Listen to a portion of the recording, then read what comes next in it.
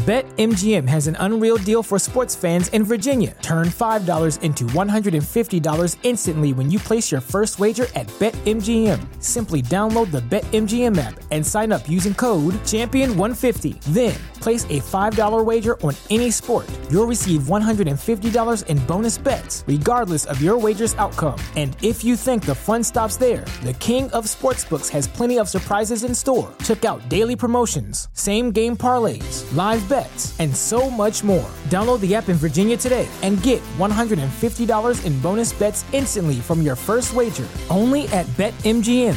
BetMGM and GameSense remind you to play responsibly. See BetMGM.com for terms. 21 plus only. Virginia only. New customer offer. Subject to eligibility requirements. Rewards are non-withdrawable bonus bets that expire in 7 days. Please gamble responsibly. Gambling problem? Call 1-800-GAMBLER. Promotional offer not available in Washington, D.C. The following is brought to you by the Social Suplex Podcast Network.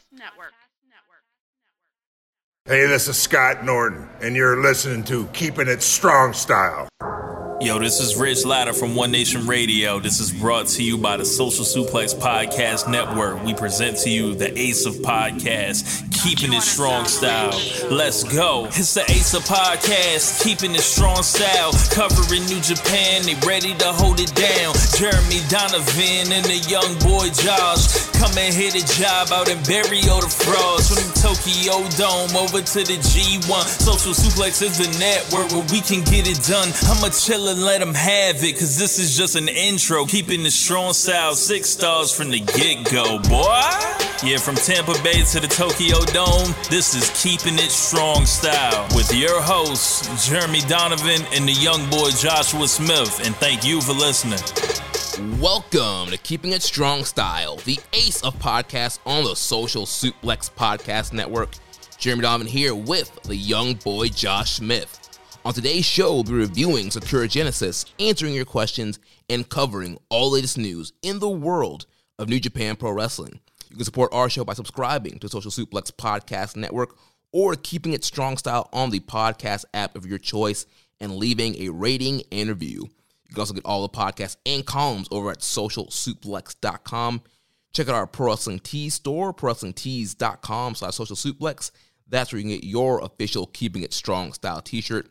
If you enjoy this podcast, please consider making a one-time or monthly donation by visiting socialsuplex.com/donate and clicking on the donate button under the Keeping It Strong Style logo. This week's episode is brought to you by the NJPW EXT, the only browser extension for NJPWworld.com, with features like dark mode, improved translations and layouts, custom and shared playlists, synchronized viewing parties, and much, much more. It takes NJPW World to the next level. You can visit njpwext.us today for details. Young boy, how you doing, man? Oh, man, I am hanging in there. I got my first dose of nanomachines. Oh, nice. Got your microchip. Yeah, I definitely want to go out and buy a lot of Microsoft products for some weird reason. Yeah. Any powers yet? Nah. What was? Am I supposed to get powers, or was that? Some people are supposed to get powers from the shots. I know. Well, Rich got enhanced rapping abilities from getting COVID, but other people are supposed to be getting powers from their COVID shots. No, I'm feeling just kind of tired and sore, and my arm hurts. Well, I got my appointment scheduled for next week to get my microchip inserted. Bro, you could have had this done. Why did you wait so long? Because I was #behind instead of being ahead. The heck are you doing? Oh, man. And it's WrestleMania week, man. Here in our lovely city of Tampa, we have a bunch of independents coming in town, running. We got... Kinda. Yeah.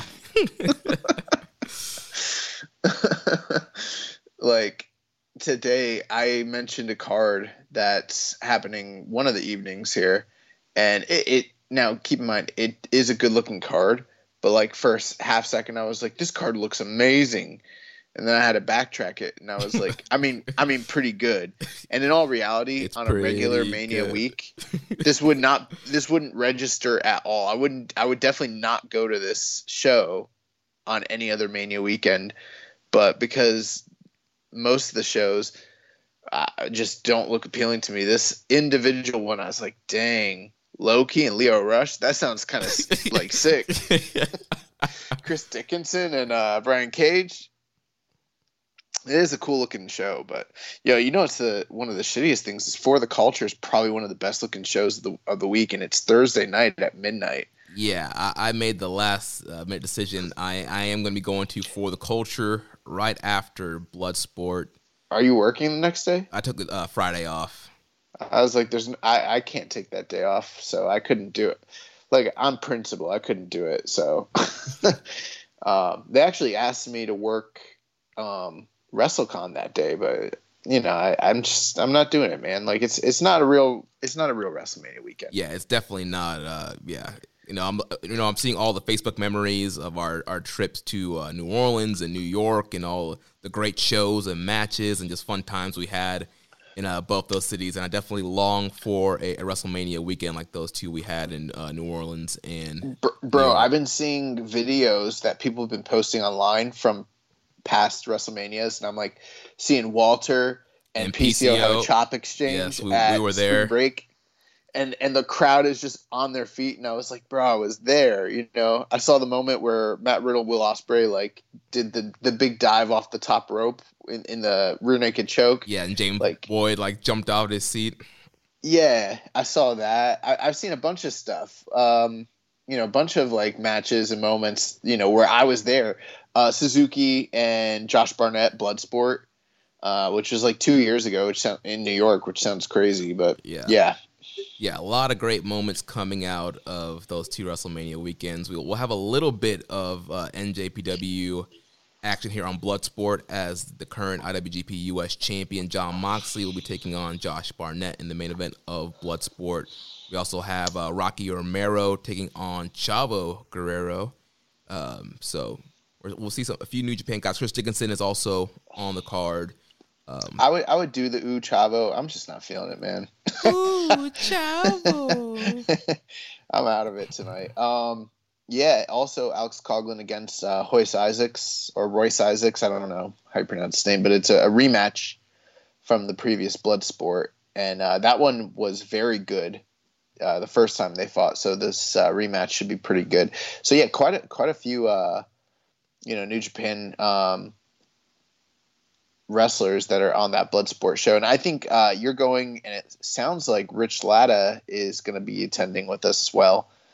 And I think that this is one of those things where it's been hard to kind of convince you guys. I know you were going to go last year, but everyone's been every time I talk to people about Bloodsport, you guys are all real skeptical about going to see this shoot wrestling show with me.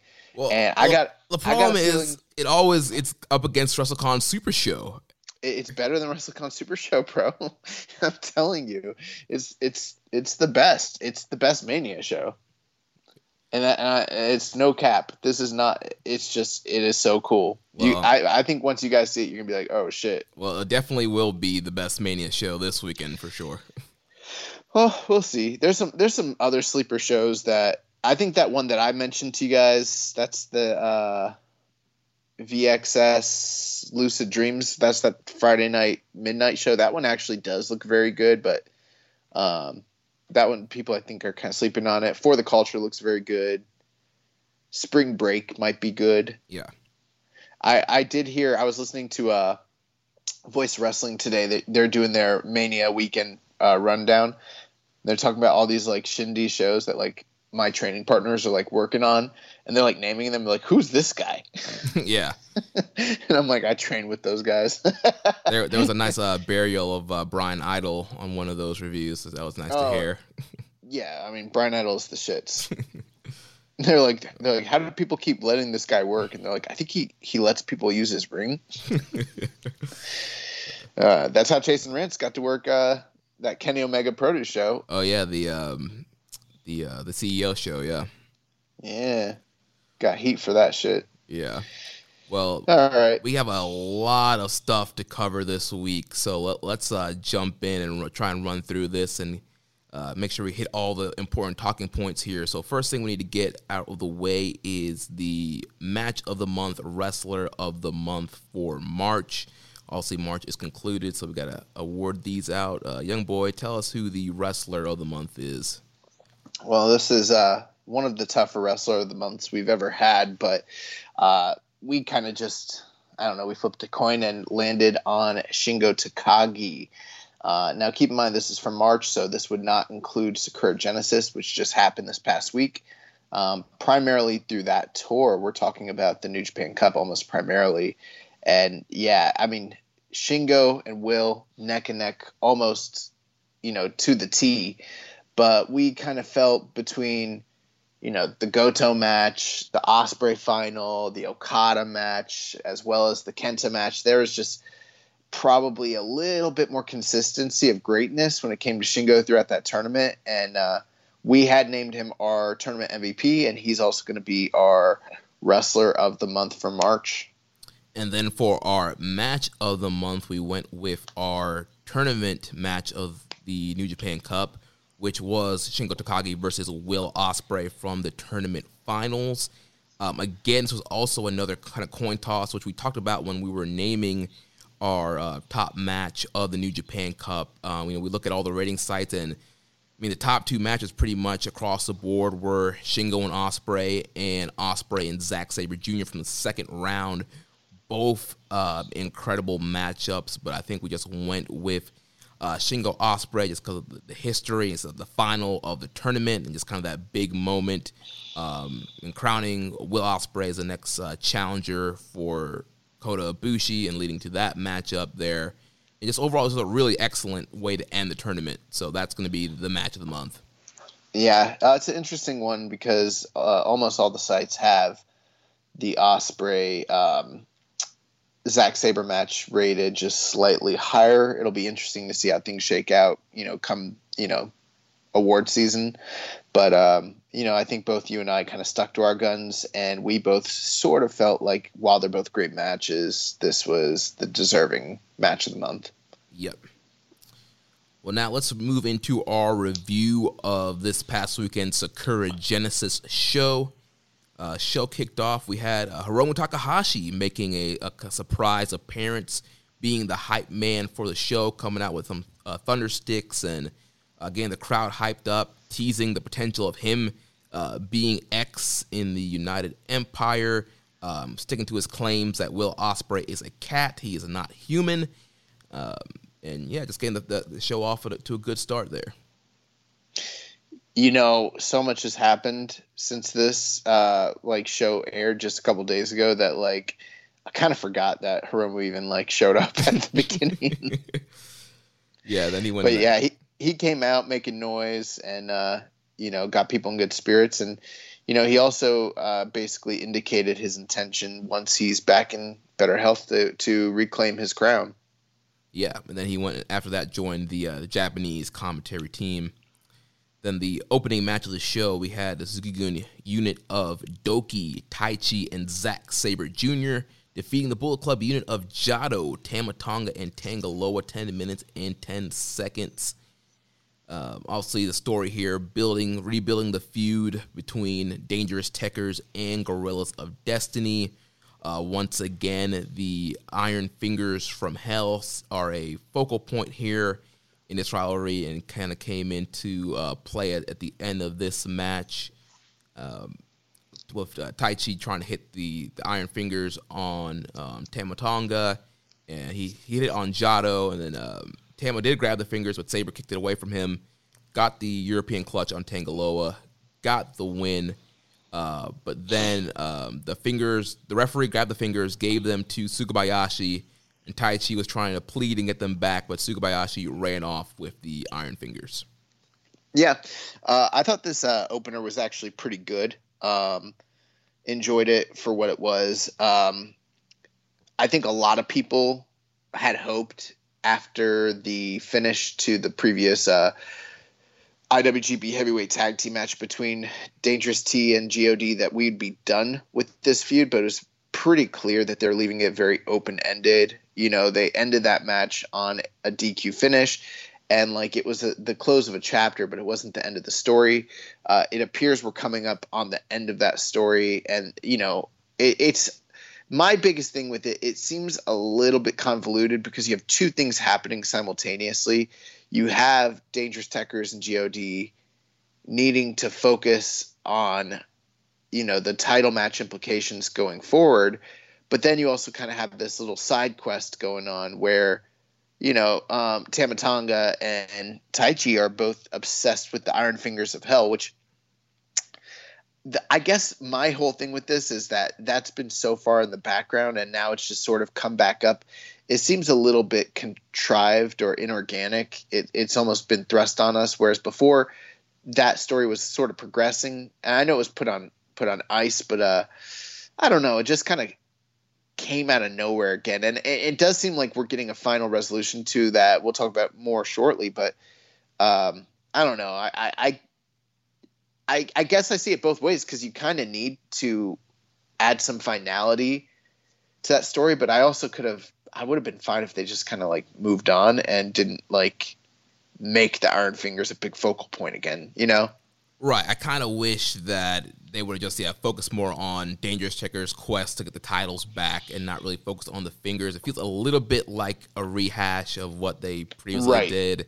And yes, I know there's going to be, we'll talk about, you know, what's coming up with that rivalry, and there's a little bit of a different twist, but the first part of the rivalry was so focused on the Fingers, and Taichi finally got them back. I feel like that should have been the close of that chapter of the story. And then the main focus here is Dangerous Tekkers wanting to get the tag titles back. Yeah, and we'll talk about that more down the line, but it is leading to a series of matches, not just a title match between these two. Right. We had a question here from Stale Burger Bun. He says, am I delusional for still believing that it's going to be Taichi's year? I mean, I guess I didn't take note that he had been thinking that it was going to be Taichi's year necessarily. I mean, yeah, I would say so. I mean, Taichi's on the bad side of 30, or he might even be 40 at this point, and like he has a strong role and a strong presence in the company, but I mean, I don't know what that really means. It's going to be his year, unless you just mean like he's going to have a breakout year and really shine. I don't know. Ross would say it all depends on what his definition is of having, you know, it's going to be his year. Because I mean, obviously we're still in the beginning part of the year, G1's to come. I mean, he could have another great G1. He could potentially have maybe some title matches later on in the year that he could really shine in, and have a great year. Yeah, I mean, we'll see. I mean, I think the bar is a little bit lower for a guy like Taichi, and I'm not discounting him by saying that, but I mean, you know, it could be his year, quote unquote, without him like being in the heavyweight title picture. You know what I mean? Right. All he has to do is go out there and perform at a high level and have meaningful feuds and, you know, wow people and really, you know, kind of surprise the skeptics. Yeah. So in the second match of the night, we had the Chaos Unit, Hiroki Goto, Kazuchika Okada, Tomohiro Ishii, Toru Yano, and Yoshihashi, defeating the Bullet Club unit of Dick Togo, Evil, Kenta, Taiji Ishimori, and Yujiro Takahashi. So a continuation of this Chaos Bullet Club feud. A lot of shenanigans, more inanimate objects being at play here. The finish came down to Yano pulling a hood out, covering Dick Togo's head, and using a inside cradle to get the win here. Yeah, very symbolic because we talked, you know, during the New Japan Cup how Evil had, you know, used someone from Bullet Club. I'm guessing. Do we know who turned off the lights? Yeah, during that match? It was Dick Togo. Okay, so he's done it twice Dick Togo now. To turn out the lights, and so symbolically, Yano returned the favor in this multi-man match by putting a hood over his face. This is likely leading to a or what's it called? A blindfold match? Is that what they're called? Yeah. Yeah. So he put a hood over his head. It was a black hood. Don't worry, everybody. But it's pretty clear that that's the way we're going. So there was that. There was also a moment in the match where Yoshihashi had gotten his bow staff back. They're calling it Bochan. But by the end of the match, Bullet Club was able to regain the upper hand and regain possession of the bow staff and, leave with it. Right. So obviously more heat in the feud there with Bullet Club and Chaos, and we'll talk about, what's coming up with all these guys. Getting heat on the staff. Yeah. They also, made it pretty clear at the end of the match that they're intending to do a 6-man tag title match. And I think we got all the principles correct for that match, right? Yeah, we did. It's Kenta, Taiji Ishimori, and Yujiro. Correct. So yeah. I think I do think we had originally thought that Bullet Club team was going to win here, so we might have been wrong about that part of it. But quite a few different feuds and matches kind of being set up here. And again, you know what? I will say this. Even though this was a lot of multi-mans and things like that, because they were in a fairly well drawing where were they? Ryogoku? Yeah, Ryogoku Sumo Hall. Yeah. It seemed like everyone was really energized. All these matches seemed to have a really fast work rate and hard hitting. And for me, by the time I'm watching this second match, I'm just thinking man, this feels like a New Japan show, and not like a Cork and Hall show, but like a good New Japan show, So that was kind of good to see there too. Yeah, it definitely helps when you have some more angles and things that are building for matches down the line. I think that's definitely part of it, but I also feel like because they had a crowd and they drew well, and they're back at Sumo Hall, that I think all the guys just kind of wanted to go out there and put it on. Yeah, definitely. So next matchup, we had the United Empire, Great Okan, Jeff Cobb, and we had X.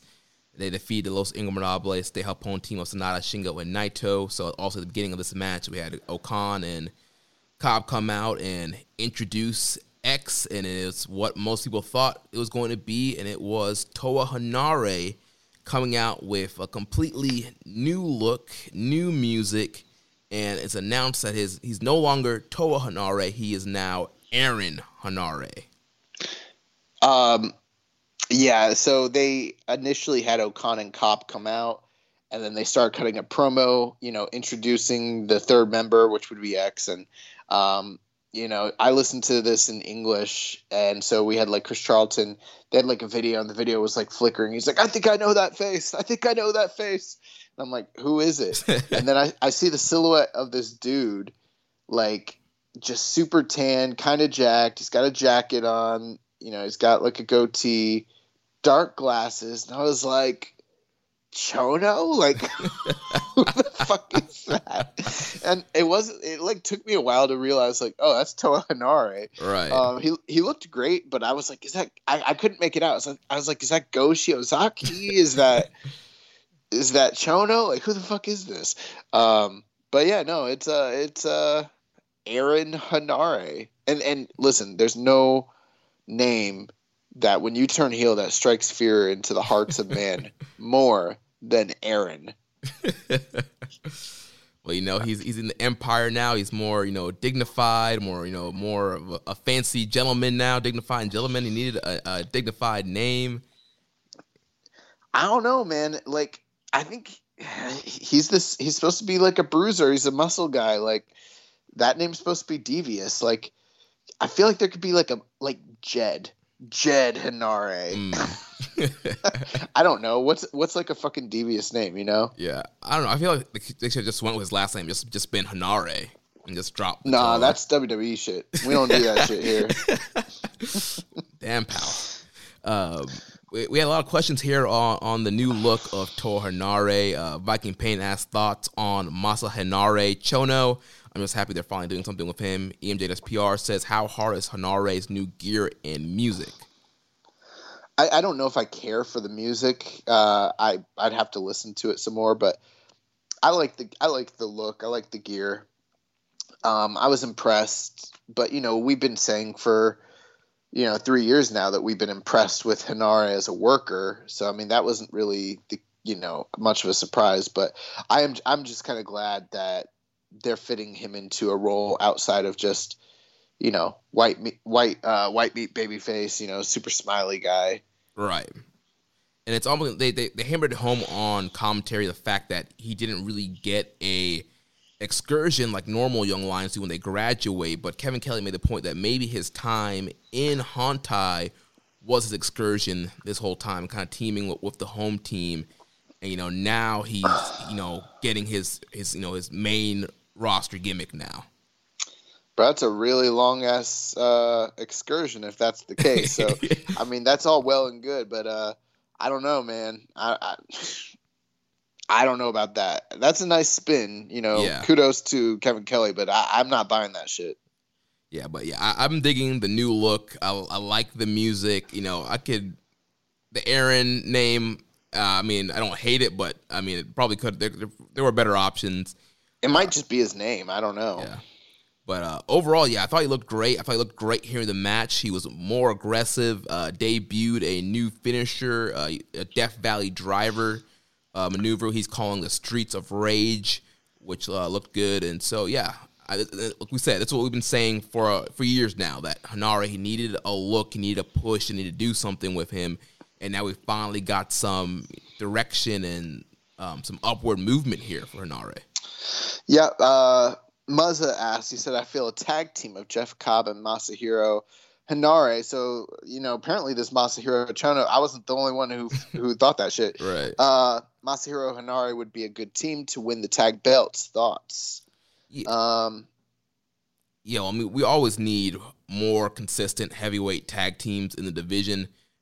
So it's not just, 2 or 3 teams playing hot potato with the titles. So, if they're going to switch, because obviously Cobb and Okan have kind of been the tag so far. So if they switch it to Cobb and Hinare, I think that would be fine. And it would be great to have those guys in the division. I'm fine with it. They cut a promo at the end of the night post-match, and it was the 2 of them.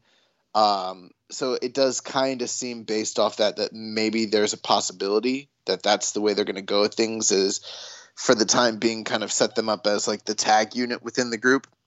Yeah. Especially with some of the direct, but then again, I don't know. I mean, there were some actions and events that occurred later in the night that makes me kind of question, whether that would be the case or not. I could also see them going with Hinare and Okan as well, personally. Right. Yeah, there's a lot of options, and based off of what happened at the end of the main event of the night, there's definitely a lot of different ways that can go here, and obviously when we talk about the Dontaku Tour, there's some matches coming up with all these guys and their upcoming feud with LIJ. Obviously, Hinare getting the big win over Sonata in this match. Post-match, we had them stretching out Naito and Okan, putting his, kind of crushing Naito's head with his foot and getting the chair out and attacking the knee. So also we're going to get a continuation of Naito and Okan. Yeah, Okan post-match was calling him, like cannon fodder, just like a little young lion, like a stepping stone, basically call him a little bitch. So yeah. There was something interesting during the post-match with Hinare after him and Cobb talked. I was kind of wondering like how they would present Hinare on his own, because, we've kind of seen that Okan is very adept at living his gimmick and being his own character. Cobb, I think, is coming into his own, but I would still say he's not even all the way quite there yet, although I think he's made some incredible strides. So it was very interesting to see how they'd present Hinare. He cut an impassioned promo, but it was a little all over the place, and he talked about how for 5 years he's been with this company, and, he could blame Tanahashi or Makabe or whoever, but really what he needed to blame was New Japan for trying to mold him into this image that they saw for him, and he had to blame himself for saying yes master and basically just gritting his teeth and suppressing who he actually was. And now is the chance for him to be who he really was. But the interesting thing was he took off his glove, and he had this terrible scar on his knuckles, and he like pointed to the camera. He's like, "That you can't fake that." He's like, "I'll let the fans go and do some research and try to figure out what that one's about." And I'm thinking, like, did they beat this man? Like, did they like break his hand or beat him? Like, I didn't know what he was talking about. Have you heard anything about this? I haven't seen anything, any update on that. But yeah, maybe it's time the dojos. Maybe those New Japan dads were taking it. Fucked him up. Yeah. They did something to him, bro. It's some speaking out shit. Like, yeah, but in all seriousness, I think he's always been a impassioned promo, but not necessarily like the best. I hope that they kind of help him figure out his character, because later on in the evening, he sort of didn't seem to know how to act, what to do. You know what I mean? Right, yeah. So I think there's still kind of a learning curve with that. We also got a question here from Dom Homie 101. Any thoughts on this Aaron Henare guy? Why does he look so damn familiar? Yeah, so I don't appreciate this kind of question on this show. Okay. What do you mean? We run a clean operation here. Okay, we entertain the people, give them a nice show, and then we get these kinds of ridiculous questions. You clearly know that's Toa Henare. Like, don't try to fucking work us on our own show. I think he was alluding to another Chono reference. Oh, my bad. At least that's what I thought. I just figured he was talking about like Aaron Henare is Toa Henare. It could have been that too. He wasn't clear in the joke. Either way, I mean, like, I don't appreciate this this type of question on the show. Okay, you come with a real question or don't come at all. And so another question from Rambo and Sled Pig. He says, "I'm excited that Henare has a new direction and some new opportunities. Who would you like to see him matched up with in programs to get started?" I mean, there's always Ishii. Right. I mean, also that was the first thing that came to my head. There was a history there between Ishii and Henare, and now that Henare is, has a main roster gimmick, a real gimmick now, and is getting a push, I think really, opening the chapter on that rivalry again would be great. Let's do this. Henare and Makabe, and he fucks up Makabe. He should go back to all his old partners. Yeah, he should get rid of Great Bash Heel, take on Makabe, take on Hanma, beat those guys, and go on to Ishii, Nagata, some of these New Japan dads and older guys that he's been feuding with, and kind of Tanahashi, get his wins back on them. I don't know. Well, it seems pretty clear based off the end of this match that they're going towards a direction with him and Sonata, at least short term. I don't know if that's going to be a long term working thing, but interesting thing at the end of this match, he won with, I don't know if he has a name for his finish yet, but it's Streets Death of Valley Rage. Driver. Streets of Rage. Oh, he's calling it Streets of Rage. Okay.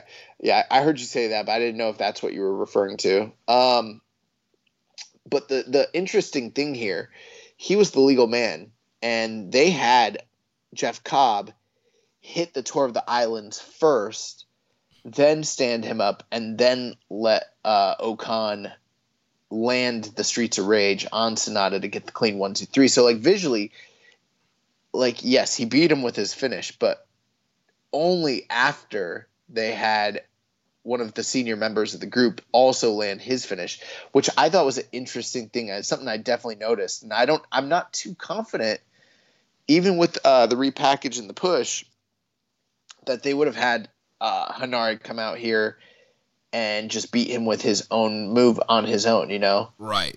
Which I think it makes sense. Like, just because he's repackaged, he shouldn't just all of a sudden just start, killing people with his finisher. Well, people like Sonata, who is, a guy who's had IWGP title matches and is an upper mid-carder, just because he changed his gimmick doesn't mean he's, just automatically becomes like a way better wrestler all of a sudden. So kind of the slow build of him getting wins and needing Jeff Cobb's help to get the win there. I think that made a lot of sense.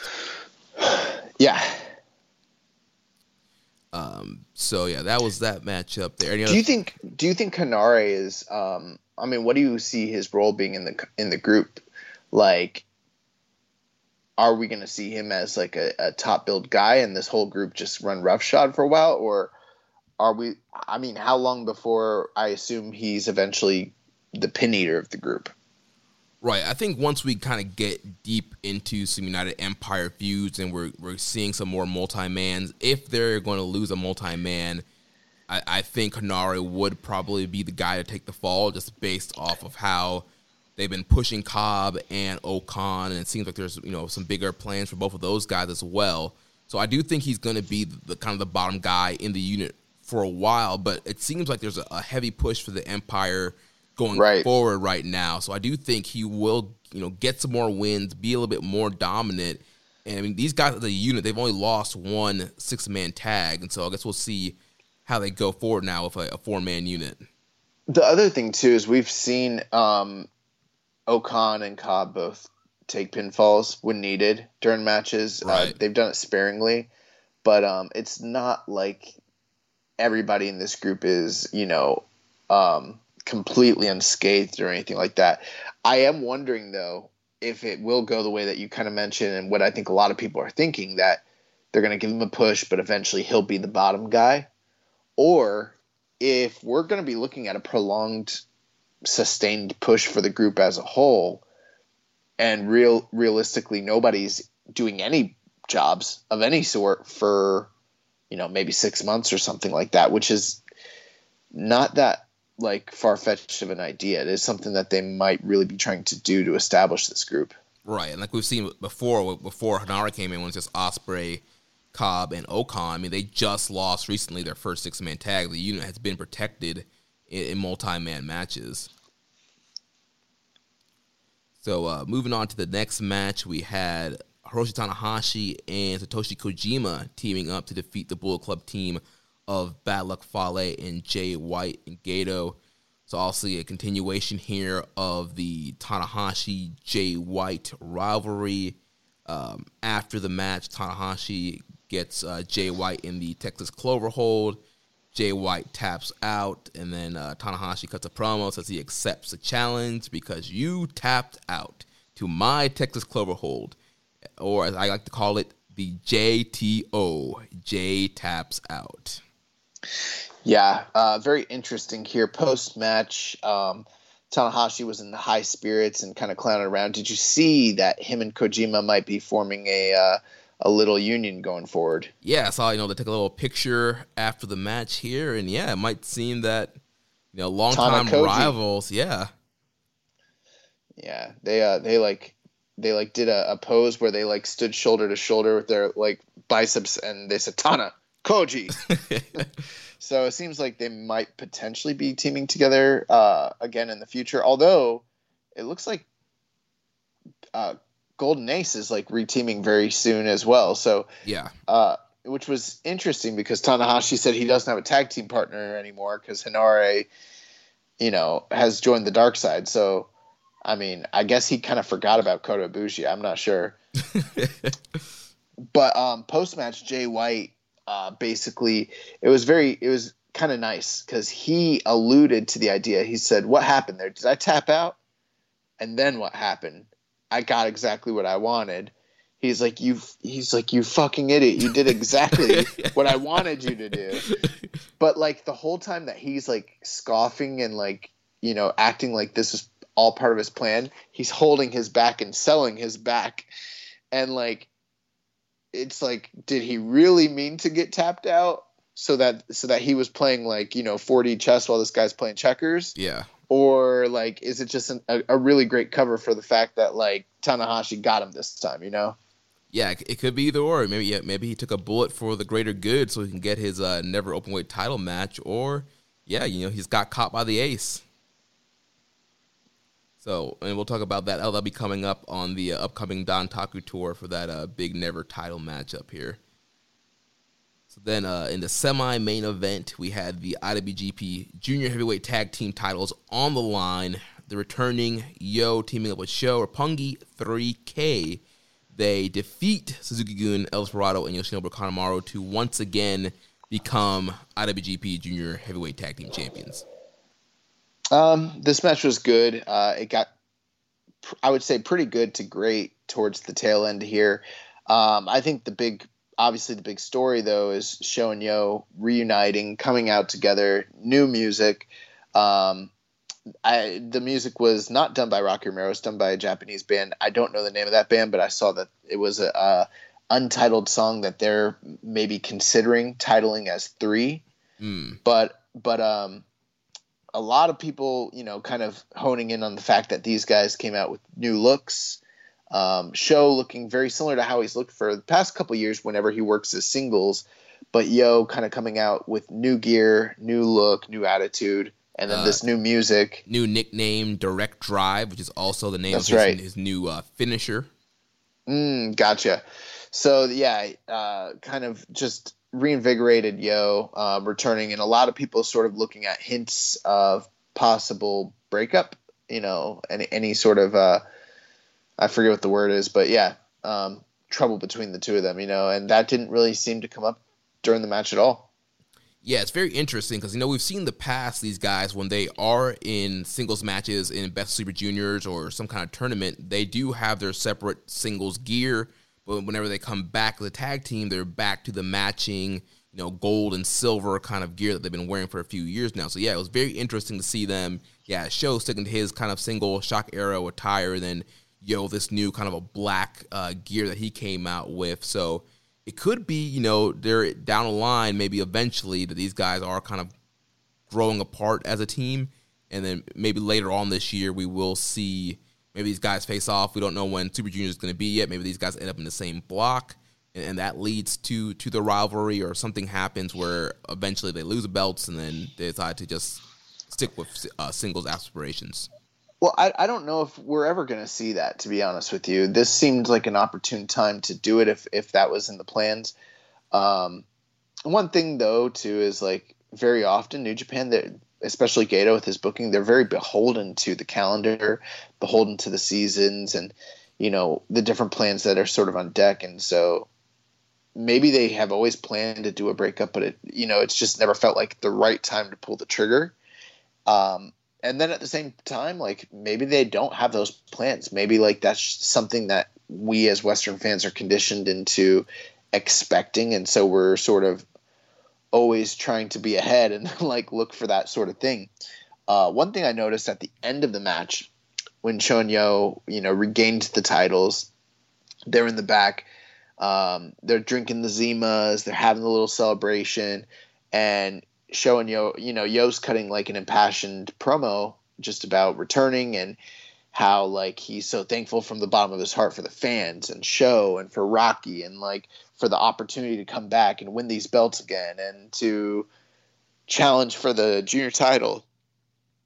All these different things. And like I kind of thought to myself, we see a lot of times where teams break up, but we don't get a lot of times realistically where teams get these sort of like feel good moments, right, where like everything is harmonious, everything worked out. People were expecting it to turn out bad, but it didn't. And, and they're on top because they're the good guys. And then later on, when you have moments like that, it makes it even more bitter down the road when there is a potential split, yeah. And you can like show clips of like the time when like they were rejoicing and they're like overcome and they're so happy. And I know that these guys have won the titles multiple times on many different occasions. So it's not like this is the first time ever. But this one did feel, based on the promo, like it was very special for Yo specifically, probably, coming back from like a debilitating injury like that. Right, and that was the center of the match. There was a lot of focus on Yo and the knee, Despy and Kanemaru attacking the knee. I thought Yo did a great job selling the knee, getting that sympathy and desperation there, and eventually coming towards the end of the match, he gets in there, and clearly Yo has been watching some JD Drake while he was rehabbing. He used JD Drake finisher, the drill bit, which is that spin-out butterfly suplex that he used to get the win here, which is very interesting. They hit the 3K, didn't get the win off of that, and it took Yo's new finisher for them to get the win and win the titles here. Yeah, post-match, Yo challenged El Desperado to a junior title match, which he kind of obliged. So, here in the near future, we're going to be seeing Yo against Desperado, singles action. Post-match, Desperado kind of mentioned that the only way he's going to be willing to give him that title shot is if they give Suzuki-gun another junior title shot in return. So, Sho and Yo against Desperado and Kanemaru, I feel like we've seen this match. I mean, we've complained so many times, not about the quality of the matches, but just the numerality of how many times we've seen it. And we're getting it again. So right, and especially now, obviously, things are still not completely cleared up with the pandemic, and it's hard to get juniors into the country. And so with junior tag teams, it's pretty much Suzuki-gun, Roppongi 3K, and Ishimori and Phantasmo when Phantasmo's in the country. So we pretty much got 3 teams here that are holding this division up, barely. How many times do you think that they have ever fought Roppongi 3K?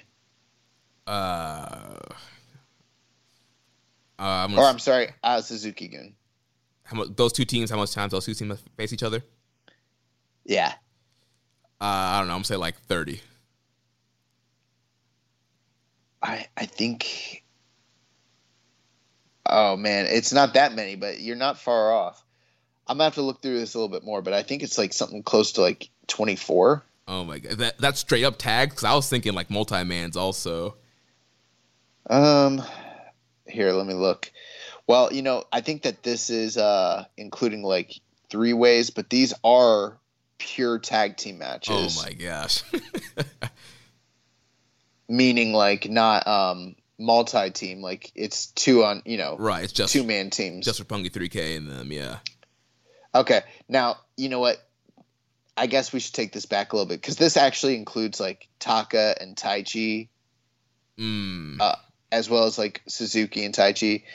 The first time that Roppongi 3K fought Despi and Kanemaru, February 10th, 2018. And since then, I think they've had like 17 matches. Yeah, it's been a lot. Yeah, so that's a lot. Like, holy crap. Yeah.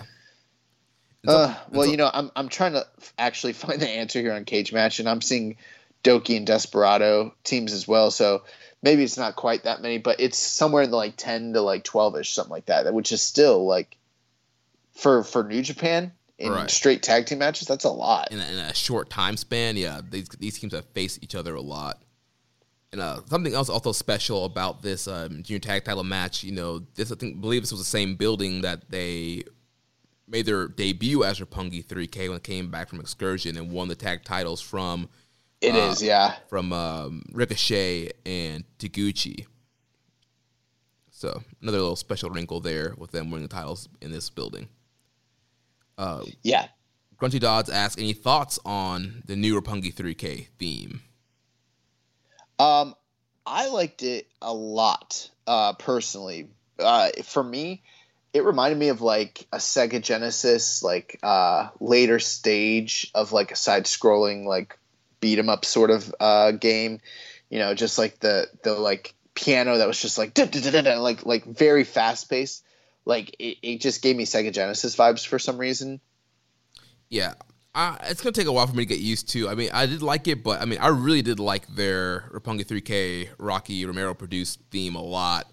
But yeah, the team's obviously going in a different direction. They're growing. We're seeing them kind of grow as individuals will still be this team. So kind of a new kind of angle they're going in. So I understand the reason for the theme change. They're not just the, new, young boys coming back, super high energy, happy-go-lucky kind of team. They're kind of growing and maturing. So I get that. 14 times that they've had tag team matches against Desperado and Kanemaru. Yeah, that is. But you know what? Surprisingly, well, I guess maybe not because it's the junior division. They've had quite a few multi-teams, like 4-ways and 3-ways as well. A few of those are included there, but still 14 matches, man. That's a freaking lot. Yeah. So let's move on here to the main event of the evening. We had the first defense of the new IWGP World Heavyweight title as Kota Ibushi, the first World Heavyweight Champion, defended against Will Ospreay.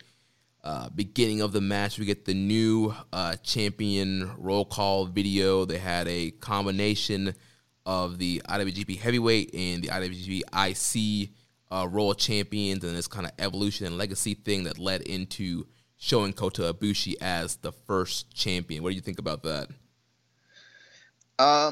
What about the roll call? Yeah.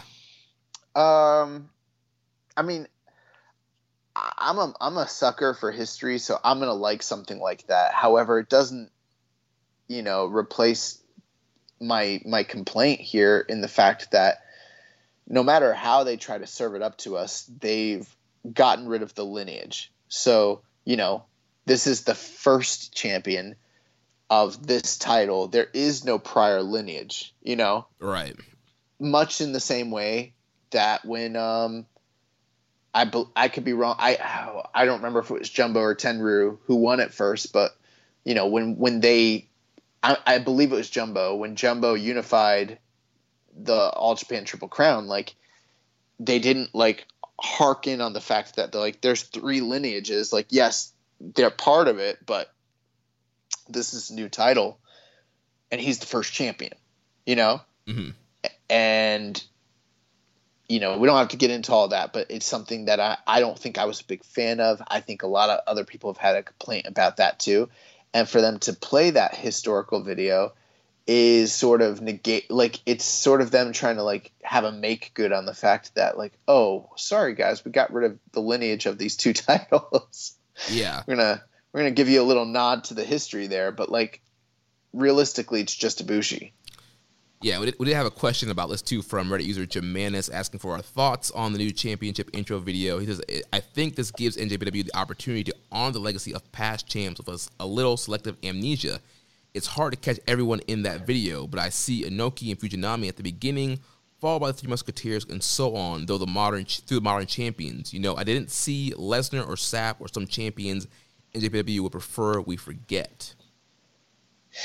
Yeah, and I mean that's part of the problem is the IWGP Championship for the better part of 33, 34 years has been one of the most consistently booked championships, especially given the era that we just came out of, where New Japan was doing all this big business and was so revered. There wasn't really a need to undo that lineage, undo that title history. It just doesn't really make a lot of sense, to be honest with you. Yeah. I heard someone today actually was talking about it, and they were saying, why did they do this? They didn't really have a good reason why. And they thought maybe it's because, we'd alluded to this last week. I said that sometimes management comes in and just changes things because they feel like they need to change things, right? Yeah. To put their stamp on it, and maybe that's what this is. It's the new regime coming in and being it's a new era, and not understanding or caring how much people really respected and revered the lineage. And I guess the last point I'll make towards this is you could have given us a new belt and it would have been fine, and you could have put the word world into the title and it would have been fine. And you could have unified the belts, and it would have been fine. But getting rid of the lineage decreases in this case. Now, it's case by case. Because, for instance, with the All Japan Triple Crowns, I think that you had 3 belts that were all of similar stature, and kind of did create something that was greater than the whole of them. But here, that wasn't the case. You had your world title and then a secondary title, and they were treated and both brought down to create something that was comparable to something you already had but less, right? And I don't think they needed to do this. We've talked about this before. I don't think they need to do this. Also, I mean, it would have been so easy just to, like you mentioned, put the world on the title, get the new belt, and then Ibushi could have been the 70 or the 70, still would have been the 74th champion. Then with Ospreay winning, he would have been the 75th champion instead of Ibushi being the first and Ospreay now being the second. Yeah, and then, I guess it's cool that they're showing us these IC champions, but it's the IC championship, it had its day in the sun and it had some really great champions, but it wasn't the IWGP title, Right. Chris Jericho is not a former IWGP champion. La Sombra is not a former IWGP champion. Neither is Hiroki Goto, Or MVP. Or MVP, So, I don't know, man. Like, I get it. It's cool. I wonder how long that's going to continue. I have a feeling it might even just be like the one time. Right. You know? Or to kind of like start it off. They might do it until they build up a few more champions, and then you just we've already got a lineage going now. We've got 2 champions. Yeah. So I don't know. Yeah. Like, why would you do that? Yeah. Or it could just be their way to feel like they can kind of appease, the fans who are upset about the lineage by showing, hey, look, we're still honoring them with this fancy video. I'm not buying what they're selling. Like, you can call it what you want and say what you want, but that's not what it is, Yeah. And I'm sure there's some people that are like, why are you guys getting worked up about something that's fake? And it's like, hey, I get it, but the title's supposed to mean something, and if this new title does mean something, that's great. And that is what it is. But you can't have your cake and eat it too. You can't tell me you're honoring the previous titles while also erasing the lineage. Right. Because that doesn't fly. Like, if you're erasing the lineage, then that's what you're doing. And just I'd prefer they not thinking about it and talk about it in the air. Like, I'd prefer they just not do this. Like, if you guys want to go into this new era so boldly, like, just fucking do that, Right, just, put your bull stamp on it. Yeah, we got rid of the lineage. Here's our first champion. Just go from there. It's like a breakup. It's like, yeah, we're not together anymore, but we had some good times. Let's look back on those fondly. We can still be friends. Well, the fuck? Let's talk about the match here. After 30 minutes and 13 seconds, Will Ospreay defeats Kota Ibushi to become the new and second IWGP World Heavyweight Champion. What do you think about the match here? The match itself was very good. I was not into it, I think maybe the way other people were for some reason. The pace, I think, was a little bit slower than I was expecting, especially given these two.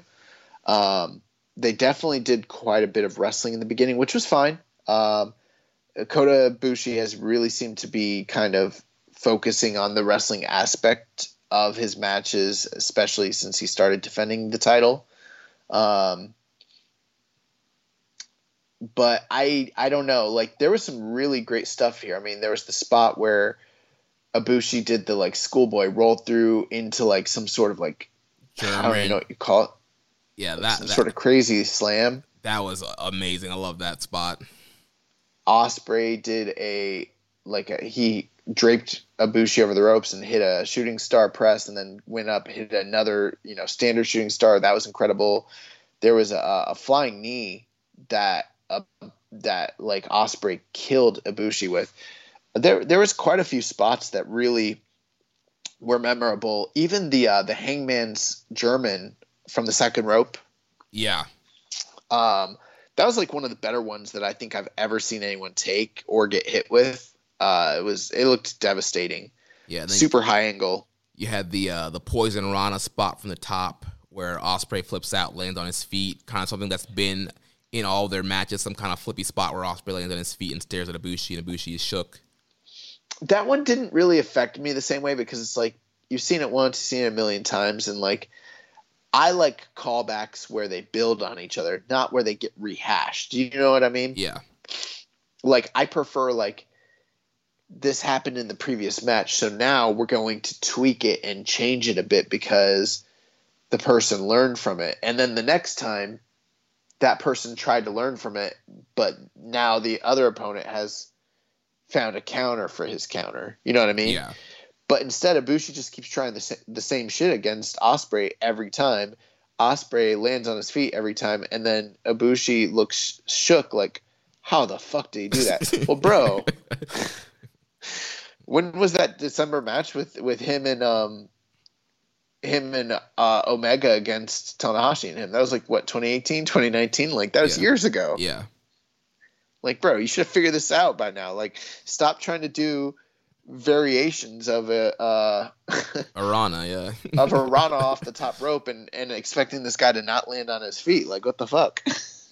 Yeah. But, in a vacuum, if you've never seen it before, that's fine. I like my matches that are in a series to have a series build and feel to them, personally. Yeah, I thought the match was really great. I actually kind of enjoyed the kind of a little bit of a slower pace from these guys and a lot of the grappling in the beginning match. I feel like it kind of fit well with kind of all what's happening in New Japan. You know, they have this whole thing of like evolution and legacy with the titles, and I think this match really kind of showed the evolution of Ibushi and Ospreay style. You know, both of these guys are traditionally, people will call them spot monkeys, say all they do is flip. And now they've both evolved their styles where it includes a lot more wrestling, a lot more striking. It's not all about the flips. And so we got a lot of that here with the grappling, the intentional body part work, Ospreay working over the neck and back throughout the match, Bushi targeting the shoulder and the nose and points in the match. And so I thought that was really good stuff there. I liked that, but it kind of got just abandoned and forgotten later on in the match, which, like, I don't always hark on that, but my whole thing is if you're going to tell a story around it, don't totally abandon it. You know, yeah. Like, that was something that they kind of totally abandoned. I thought the match was fine. The surprising thing for me was just how absolutely dominant, in my opinion, Will Ospreay really came off in this match. It was interesting because in times past, they've had quite a few matches at this point. I've really enjoyed all of them, but this one felt the most like, I guess, Will's sort of coming out party against Ibushi, where Ibushi just kind of, in my opinion, didn't seem like he was, from a story standpoint, in the same league as Ospreay. He never was able to really quite figure out the equation, how to defeat him, how to get past him. And Will beat him supremely clean, 1, 2, 3. Yeah. No outside interference. No shenanigans. The members of the United Empire were out at ringside, but they were far in the corner just watching. Yeah, no run-ins from them. We had no, comebacks of B. Priestley that people thought might have happened. Just straight up, we got the Chelsea Grin, the Hidden Blade, the Stormbreaker, 1, 2, 3, beat this man clean. Yeah, and I'm not complaining about that or anything. For me, I think I would have enjoyed the match more had it been more of a high-stakes 50-50 affair. I don't think that's the story that they were necessarily going for here. And so that's fine if that's the story that they're trying to tell, because I think they did a great job in making Ospreay look like a dominant, competent champion. Yeah. It's the total opposite of what we'd said the prior year when, say, Evil won after the New Japan Cup, So it's a far on the other extreme, and that's great. But for my taste, considering who was in this match, I think I would have liked to seen something that was a little more close to the previous matches they'd had, or more similar to like the Shingo Ospreay match. Again, I'm probably 4 stars in this match, so nothing to really like disparage. But, when we're talking about classic IWGP level wrestling matches, I much preferred Ibushi and Naito for the IC title back in February over this match, just as a comparison point, Yeah, I mean, I was pretty high on this match. I went 4.5. I really enjoyed it, and I think I popped for the Poison Rana spot. I thought the camera work was great, and the crowd actually gasped with that spot. And yeah, there's a lot of stuff in this match I really enjoyed. I definitely don't think it was their best match that they ever had, but for me, it was still in that 4.5 range. I know a lot of people I've seen I've seen a lot of 4.25s, some 4.5s, but more kind of the 4.25, 4-star range. So I think that's pretty much where I am, and I've seen a lot of people say that they have better matches than them. Well, I'm like, well, clearly because they've had better matches in the past. But that, if you haven't seen this match, I'd still say it was probably match of the night. Still a big recommend. And I think that this is going to be, historically speaking, and, for this year, one of the most important matches for New Japan business-wise. And I think we've already started to kind of see.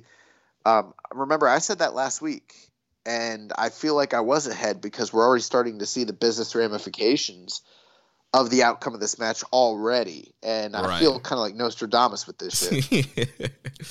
Yeah, man. Also, listen, I know that I got swayed a little bit a little bit. You started swaying me last week on the show. I think I might have even gone with Ibushi, Anya. I can't remember what the official prediction. Yeah, you went with Ibushi. Okay, but since November, I've been saying that Will was going to win this title at Sakura Genesis. So you know, I faltered at the last. Well, the more I thought about it too, I was like, that I should have known Ospreay. I mean, it was United Empire's night. They had, you know, Hanare debuting. I think it made a ton of sense for Ospreay to win and really, you know, get some fuel behind the United Empire. I should have gone with Ospreay here. We talked about that last week. I mean, I was still genuinely surprised, and the biggest reason I was surprised was because, from a business standpoint, like, they still got these huge shows coming up, and historically speaking, Will has not ever really proven himself to be like a huge draw in Japan. You know, he's popular. You know, people like to see him wrestle, but you know, I also feel like I said some people. Some people, yeah. Yeah, well, I mean, yeah, a lot of people are pissed that he won this shit. But, you know, that might be changing as, you know, kind of evidenced, you know, so far. So we'll see what happens going forward. But I still was like, I don't know if I put the belt on him when I've got a dome show and a stadium show and Dantaku and yada, yada, you know. Right. But, yeah, I mean, this was kind of the plan. It's been the plan for a while, and they executed it. And Will is now not only is he the champion, but, you know, mimicking someone who he has close comparisons to most of his career. He repeats what AJ Styles did back in the day, holding both the IWGP title and the Repro title simultaneously. Yeah, sending a tweet out saying lightning strikes twice, with a kind of comparison next to the AJ pick of AJ holding both titles. Yeah, although I guess technically this is actually a different IWGP title altogether. Right, so it's different. It's different. Just like Hulk Hogan was never an IWGP champion. So post-match here, we had Cobb laying out Ibushi toward the islands, Ospreay celebrating with both titles. He then calls out Okada for revenge of what happened in Wrestle Kingdom. Okada comes out, just kind of pounds away at the microphone, get the crowd to clap, but then Shingo slides in real quick, and he's like, nobody remembers that you beat Ospreay at Wrestle Kingdom. They remember me beating you in the New Japan Cup, so I should get the first shot at Ospreay. You know, that doesn't work out because you just got beat by the champion clean in the tournament finals, you idiot. Right. You know, that's another reason I think I started going with Ibushi last week, because I was like, well, if they are going to do Shingo, he can't clearly face Will because he just lost to him clean. Right. But they said, nah, forget that. Yeah, and they were setting up... And they, like, set up Ibushi and Shingo for so long. And they were setting up Ibushi Okada also. Yeah, what the fuck? Swerve, bro, swerve. I don't know, man. And I'm fine with the decision. It just seems so weird based off of, like, I don't know. Like, they're giving us a lot of red herrings that they're not, like, you know, paying off, which is not usually something we say about this company. Right. So we got a bunch of questions here on this main event. First from friend of the show, Dan Coffin. He says, why did they make Ibushi take all the abuse over the new championship after the first hints it wasn't going to go over with a lot of fans when they knew Will was winning? Why not call an audible after the first hints and then have Will announce the unification to get more heat? I don't really have a good answer for that. I think that what he's saying kind of does make sense. You could have hypothetically... Well, here's the thing. I'm just trying to think about this for a second. I don't know. Like, do you have a good answer for this? I mean, I really don't. I mean, we know sometimes, you know, New Japan office is not really always tapped in to what the fan response is or something, a decision like this. And I think for them, they felt like, I think they probably thought fans would think it's cool that they're doing this unification and making this new title. And so, you know, you're going to have your babyface champion be the poster boy for this, and then it kind of got announced, and like, well, they didn't want to like go back on it after it kind of was being announced. So I think they just kind of had the plan. They're like, we're just going to stick, just kind of go with it. Well, yeah, I mean, trying to answer Dan's question, I'm just thinking about the logistics here. And he's like, he asked when the first hints came out that it wasn't going to go over, why not call an audible and basically have him announce the unification? But then you're talking about an entirely different timeline, because Ibushi started talking about this unification like late January, early February. Yeah. And it just happened now. We're like in the beginning of April. So there's like a lot of time that passed. I don't know how they could have audibled after, because the whole idea was that it wasn't supposed to go over bad. The whole idea was that a fan favorite was supposed to introduce it, and it was supposed to be received well. I don't think they ever intended to get heat off of it at all, because like you said, I don't think they were trying to get heat. Right. And I think by the time, like, once you have the babyface announce it, you kind of have to do it. Right. And we didn't know at the time that they were going to get rid of the lineages, because he just kept talking about unifying the titles, which, like you mentioned earlier, it would have been fine if they unified the titles and kept the lineage. And so when they had that press conference, it was like right before Sakura Genesis, we're like, oh yeah, the belts are being unified. Oh yeah, by the way, we're scrapping the lineage. Like, Ibushi is going to be the first world heavyweight champion. I think that was when the really big uproar came. Yes. I mean, kind of. I think once people realized there wasn't going to be a IC title, that was like the first initial controversy as well. But I don't know that they could have audibled is the problem, because I don't think that they were trying to get heat, as unbelievable as that sounds. Right.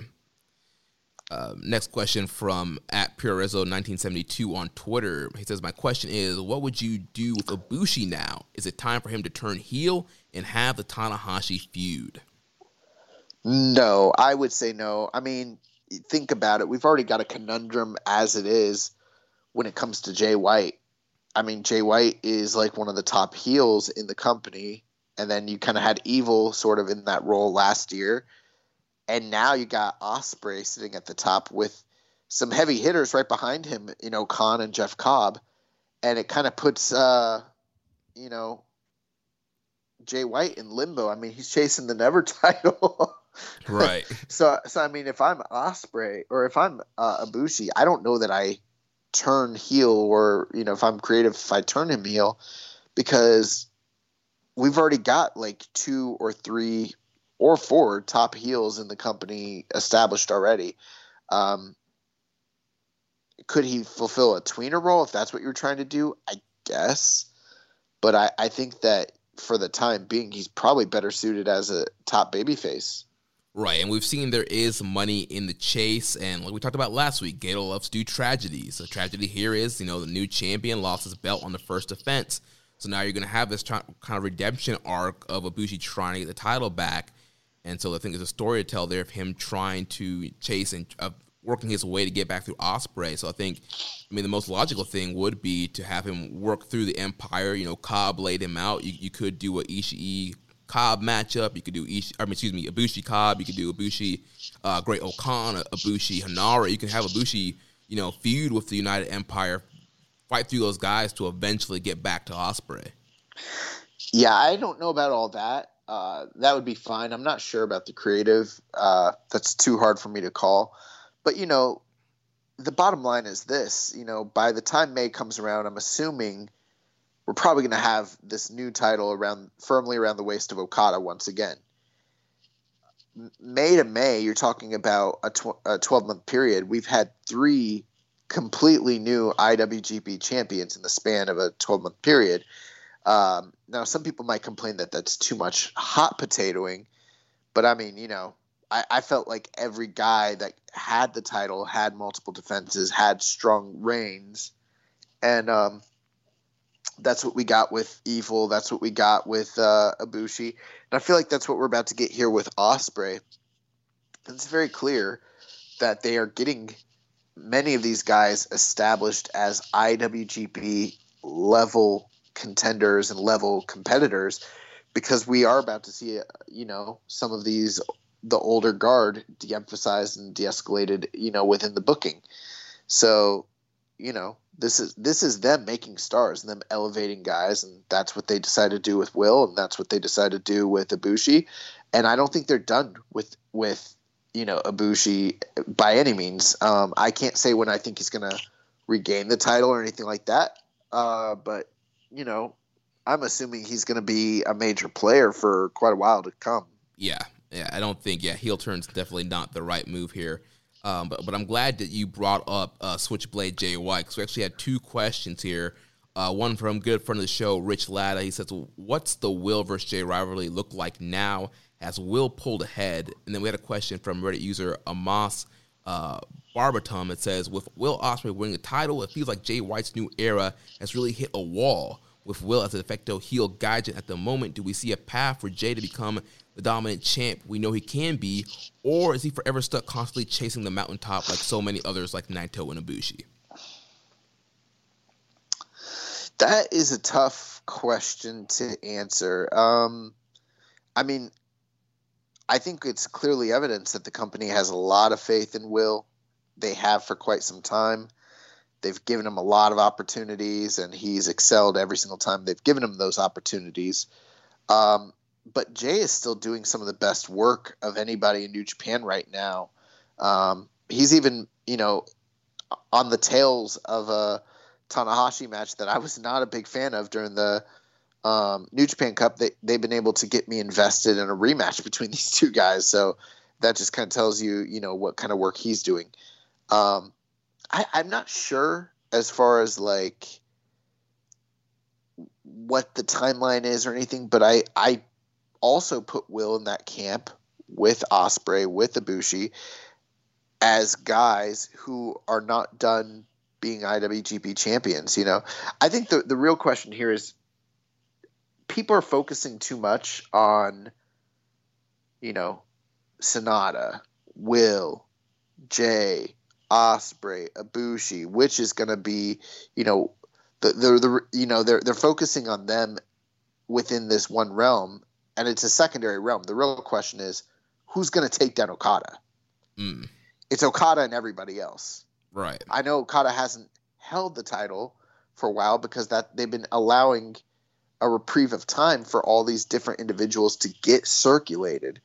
But guess what? The story isn't Will and Jay, even though that's, an ancillary story. The real story is who is going to be the ace after Okada? Who's going to be able to dethrone Okada? Because we're getting ready to coronate him once again come, this next Dome show in May. That's the real narrative here. Yeah. As far as like Rich's question, as far as if Will pull in that's an interesting one. So I don't think that Will has pulled ahead of Jay. So these guys have kind of had like parallel careers and being the guys and kind of won their ascents into New Japan. And I feel like Jay kind of already got established as IWGP guy. He won the title, main event at Madison Square Garden. He's been in these kind of big title match and title pictures. Ospreay was just recently elevated to heavyweight, and now we're seeing the full push. And now I feel like Will and Jay are kind of on the same level right now. Will's just going his title. He's being established as a main event guy. I don't think he's quite pulled ahead of Jay right now. Yeah, I mean, it kind of depends on what level you're really talking about. And I mean, I guess we could do the whole comparison of, titles they've won, places they've been, match quality, skills, promos, yada, yada. But I mean, at the end of the day, I think it's really going to come down to who's done more in the company. And at this point, it's Jay White. That's not to negate anything that Will has done, but Jay has done more in a shorter period of time in the company. Now, that doesn't mean it's always going to stay that way. And there's clearly a rivalry between these two, professionally and maybe even personally. I don't know. But I'm looking forward to down the line for the matches that are still yet to come between them. I think a lot of people did expect when Jay at the end of Wrestle Kingdom cut the tearful promo, went away, and was getting sort of some positive feedback from the Chaos guys. I think certain fans were expecting him to come back and to be on the path to a babyface turn, because it was so clear that they were about to ascend Will Ospreay as the top guy to babyface.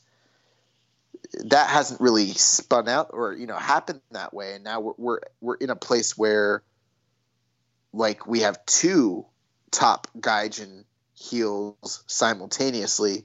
Will's the number one right now, clearly. But I'm wondering, like, when they do lock it up in the future, like, is it just going to be like a G1 sort of thing where they're only fighting at G1s?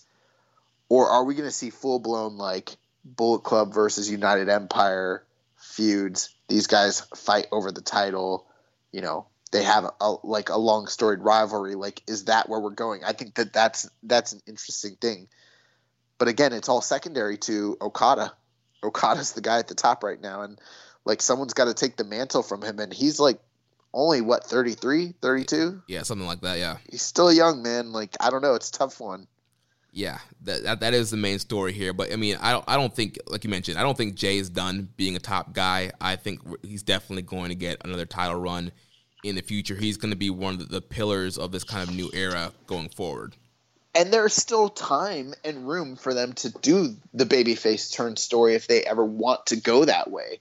That's still on deck. So right. They could easily do a version of the feud where they're both heels. Right. I think both guys are, huh? I'll say, yeah, we saw how a heel versus heel Ospreay Sabre match worked out, and that worked out really well. Yeah, I think they're talented enough to tell that story in a compelling way. Plus, they have a lot of history already to build off of.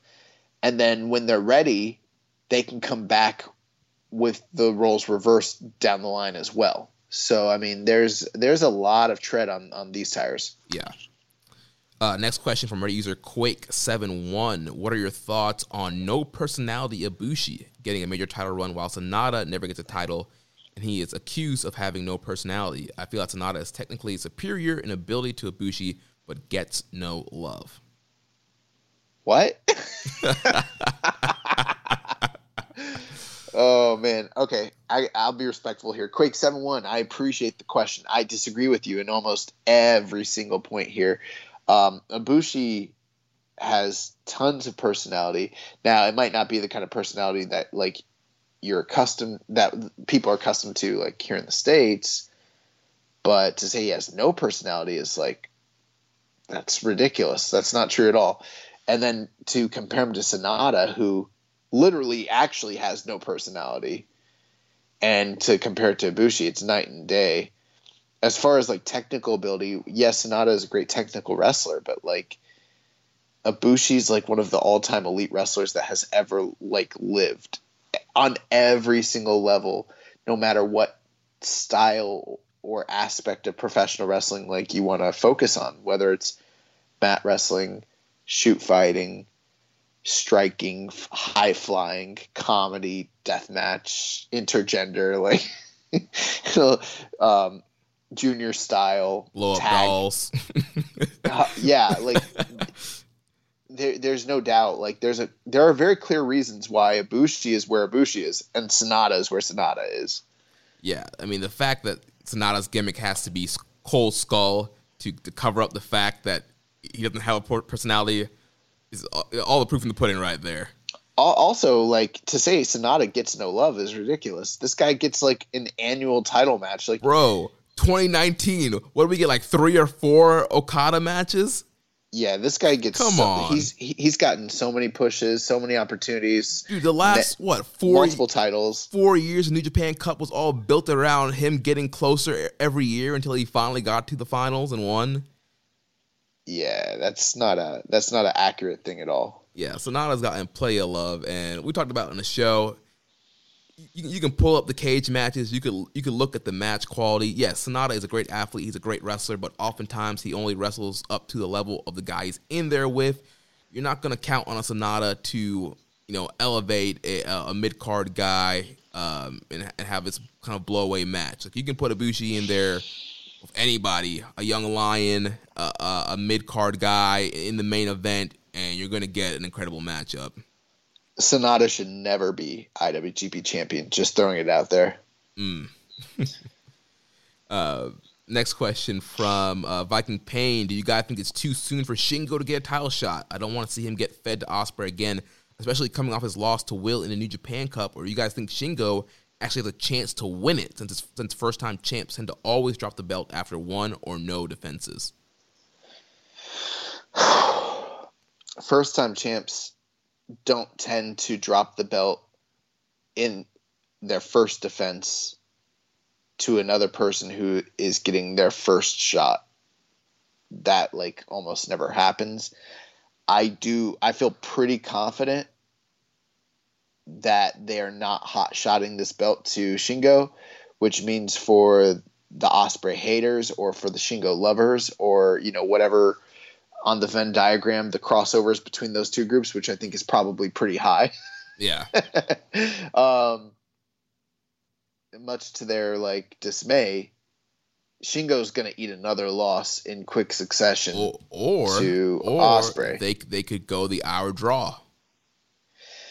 They could, but even if they do the quote unquote draw, that's a way they could go, but it's still not a win. Right. Shingo's not winning, but if they don't want to beat him, they could pull a draw out. They could, yeah. I mean, that's on the table.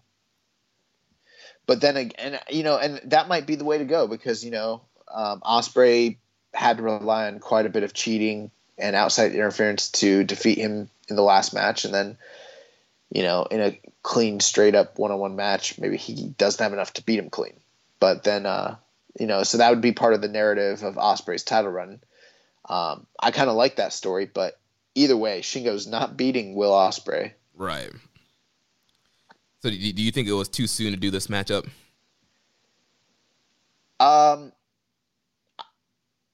Yeah, kind of. I mean, well, maybe not because we're about to talk about the business side of it. It's from all reports doing extremely well, which is kind of the point, to sell tickets. Mm-hmm. So from that aspect, no, maybe they're striking while the iron's hot. I don't know. But for me, I just feel I thought if it was Ibushi, it made more sense because they've been building a match teasing a match between Ibushi and Shingo for a while now. And instead we're getting a rematch of the New Japan Cup. I guess the story you could tell is hey, you had to cheat to beat me. Mm-hmm. But Shingo never even made that a talking point during his promo when he came out to challenge, which is something I think he really should have focused on. You needed help to beat me clean this time, Right, yeah. So I don't know. Yeah, it's hard to say. I mean, obviously we kind of like that. We want to have, fresh matchups, fresh main events and kind of see things spaced apart, but we'll talk about in a second, the business ramifications, doing extremely well, and obviously it's a great match every time, and we talked about last week, you want to establish this new title with great main events, so you're going to get a great main event out of these two guys again. So looking at the next question here from Muzza, he says, while what Ospreay has done in the past with all speaking out allegations is terrible, is some of the backlash he's getting from winning the title a bit too much? I think it kind of depends, to be honest with you. I mean, far be it from me to tell someone how offended they should or shouldn't be concerning Ospreay's actions. And let's be clear here. I mean, it's not just speaking out. I mean, Will has consistently over the years done a lot of shitty, idiotic things. He said a lot of dumb things on Twitter over the years.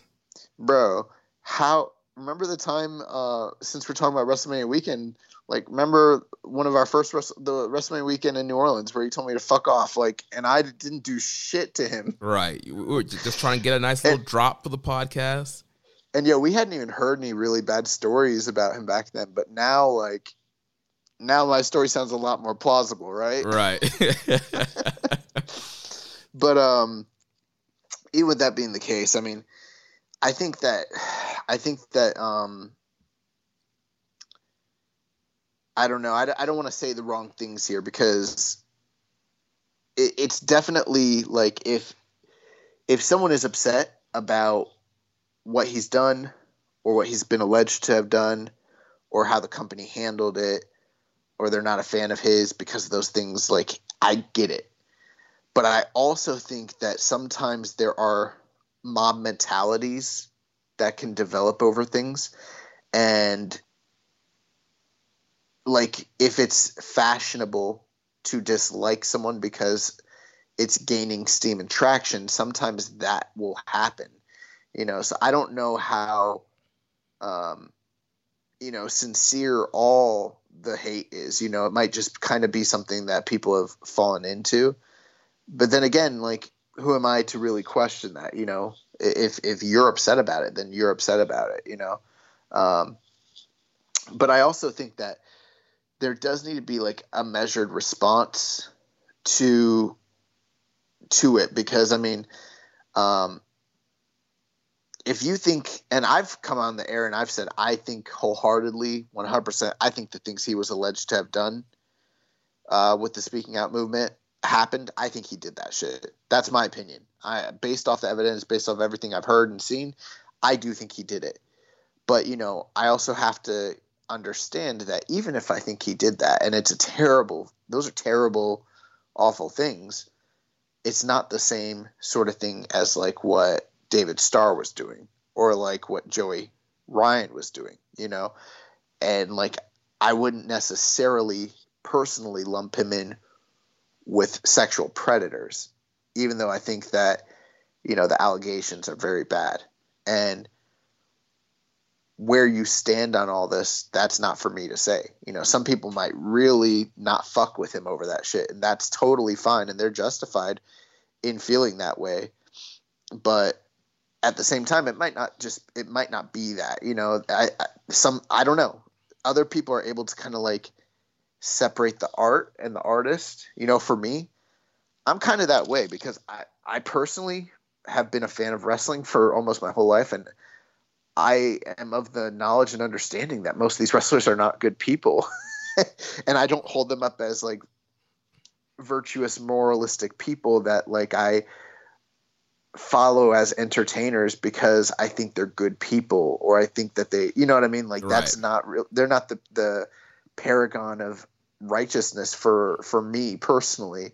So, I don't know. That's a hard question to ask. I probably said stuff just now that people are not going to like, so I don't know. Yeah, a lot of my thoughts are very similar to yours, and I'm kind of agree with you. I'm able for certain things kind of do that artist separation. If you kind of analyze, all the companies you support and things you buy, like, I'm sure if you look at a lot of the figureheads, there's probably a lot of horrible people leading some of your favorite companies or bands or whatever. And, we've said on the air several times, overall professional wrestlers, they are not the best people in the world. But yeah, if people people have every right to be upset about the Ospreay thing. And people don't want to watch his matches, if they don't want to watch New Japan anymore, they're mad he has a title. They have every right to feel that way. But clearly we're seeing that for business wise, this seemed like the right decision. And there's other ways to look at it too, is like, so much of what you hear and see is going to be based on what kind of insular like bubble of wrestling you sort of habitate. Because I can guarantee you that there are probably circles out there that are thrilled that he won and are heaping praise on him. And then there's other crowds who are not happy with this at all and are, upset and, talking shit about the company, and, that's fine too. But I don't know that just by taking a small sample size off of Twitter or off of Discord or whatever, social media you use to, do your wrestling talk, that's going to give you a holistic view of what all the fans realistically think, especially since their target audience is Japan, and I don't know that the Japanese crowd really cares about this on any real level. You know what I mean? Right. And I'm not saying you shouldn't care about it if you care about it. I'm just saying I don't think they do care.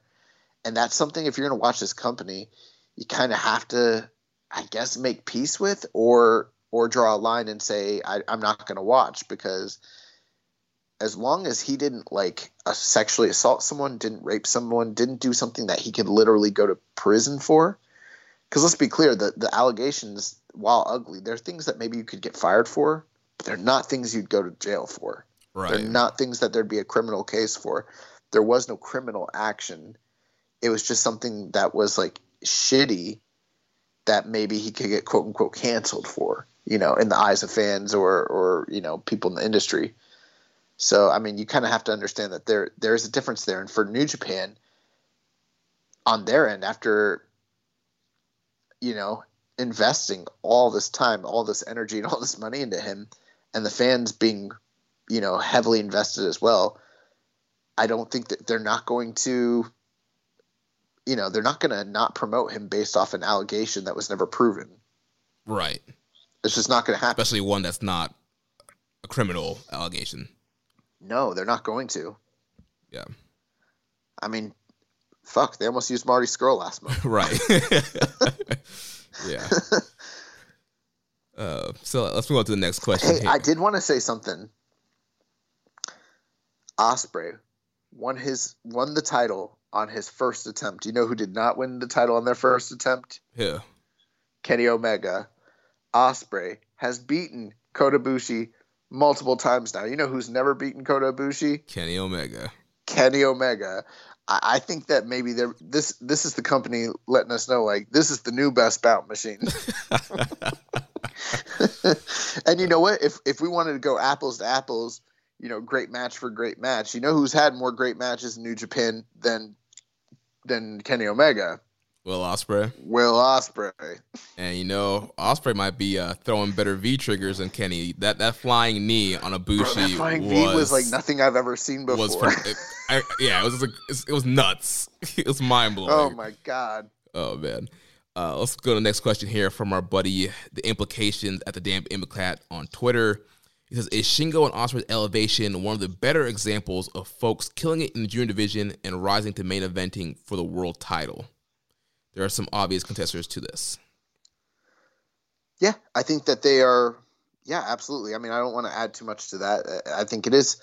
Those are cases where guys did well. The only thing is, I don't think that this was necessarily a situation where these guys were earmarked as juniors, had to fight for years through the adversity to gain the ability or respect to jump. I mean, maybe in Will's case, there might be some of that, but for Shingo, there definitely wasn't. Based on both of their frames, though, and based on the investment, I think the company always intended for them to be heavyweights. Same thing with Kenny Omega. Kenny Omega was, and Kota Ibushi, I think, were both kind of like that. Like, I think long term, the company always intended for them to be heavyweights. They just were spending time as juniors prior to that, Right. Yeah, I think, they did an excellent job here with the elevation of both these guys. And, hopefully, we'll see more stuff like this if it works out. If a junior has that kind of frame and that kind of ability, that we would see more elevations like this. Next question here from Dom Honey 101. We kind of talked about some of the stuff he asked. He asked any opinion on the actual match between Ospreay and Ibushi, which we talked about. Any idea what is next for Ibushi? We kind of threw some ideas out there. Is it possible that we could see Ibushi run through the other members of the Empire until he gets his rematch against Ospreay, which is kind of what I was thinking. I don't know if they'll tell that entire story, but at the end of this match, you alluded to it, or you mentioned it, Jeff Cobb, delivered a tour of the islands to a, defeated and prone Kota Ibushi. So that seems to be a direction that they're going to next, with that. It also looks like, based on the calendar, we might even be getting tag matches between these two groups going forward, so I'm not totally sure. But, I don't know if we're going to get him running through the Empire story, because he didn't even get to run through LIJ like he was supposed to. Right.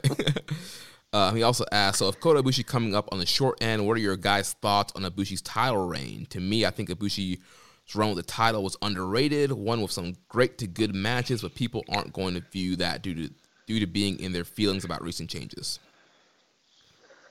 Yeah, I think we talked about it last week. I think most of his title reign is going to be dominated by the double gold and the unification and that whole aspect of the story, not so much him as a character or his motivations or his vindications, his personal feuds or anything like that. I think he had some really great matches during his double title run and all that, but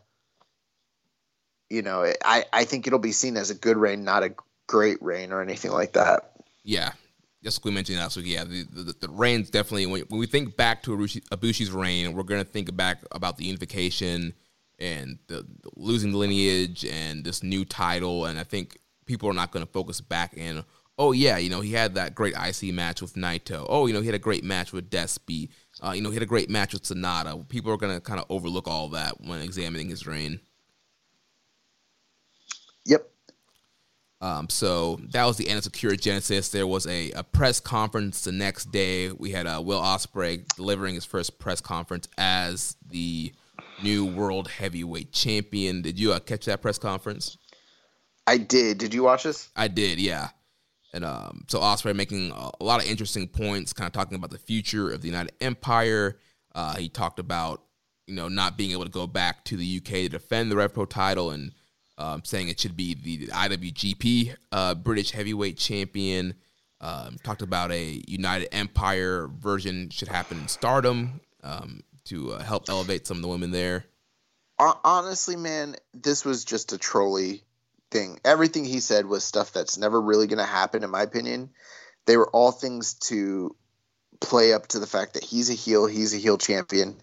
They asked him if he's going to split the titles. He said, I don't care about the past. No. Next. Yeah. And then he knows that many fans who are Joshi fans do not like Will Ospreay. They don't like what happened with him and B. Priestley recently at the end of the New Japan Cup. So he's trying to get some heat off that. And he's like, I could see us doing an Empire in Stardom. And bro, people fucking lost their minds over that shit. And guess what? If you lost your mind over that shit, you got worked. You're a mark. And then he's playing with Britt Rez, talking about how I can't get back to defend this British title. I don't know what they're gonna do. I'm gonna just hold on to it. And he's gonna have to figure out some shit. He's gonna have to hold on to the SWE title while I'm over here. Right. And he's like, I might even have them redo this. It won't be the Rev Pro title. It'll be the IWGP. Bro, that would fucking piss off so many because people. I don't know if you know this, but the Rev Pro title is a unified title that carries two of the lineages of some of the oldest British heavyweight titles. So no, people would not fucking like that if it became a New Japan title and it's no longer affiliated with Rev Pro. Right. And he talks about wanting to do a match against Drew McIntyre. He talked about title versus title. Talked about he wants to work with WWE. Yeah. These are all troll things, bro. This is not real. Talked about CM Punk and how in the past Punk talked about facing Ospreay, and he's like, "Oh, if you really want to prove you're best in the world, come face me." Yeah, and that's something. We have some questions here about that. I would like to see that, but I don't think it'll ever happen. He also talked about how at this point he's the greatest British wrestler of all time, and he named some wrestlers that have come to Japan and they never held the big belt, British Bulldog, Dynamite Kid, Pete Dunne, but none of them could get it done like he got it done apparently, blah blah blah. So and it's honestly it's pretty well known that the greatest British wrestlers of all time are either going to be Johnny Saint or more likely Billy Robinson, who did hold world titles in Japan, by the way. Yeah. But with his gimmick, he's just trolling everybody. He's a heel, and that's what I thought. I didn't think that the press conference was terrible. I thought it was fine, but I thought it was a little bit subdued, a little bit reserved. I would like Will to like lean in to his heeldom a little bit more. But it was funny because he was clear. Every single point that he made were clearly things that are like just trolls, and people are fucking biting on them hook, line, and sinker, and they're getting worked, and they hate him, and it's kind of hilarious. Yeah, instantly getting triggered, and I'm just triggered. I'm just thinking of. I know you really don't watch BTE that much anymore, but there was a scene last week where, Private Party is with Matt Hardy now, and they're talking about, how did you get the Butcher and the Blade to, join our group? And Matt's like, oh, I went to Broken Matt and like talked to them in a way they could understand. And they were like, oh, so you worked them. You're like, you didn't have to work us to be on your team. He's like, oh, yeah, I did. I was, the extreme Hardy Boys hero that you guys loved. And then Isaiah's like, oh, man, we're fucking marks.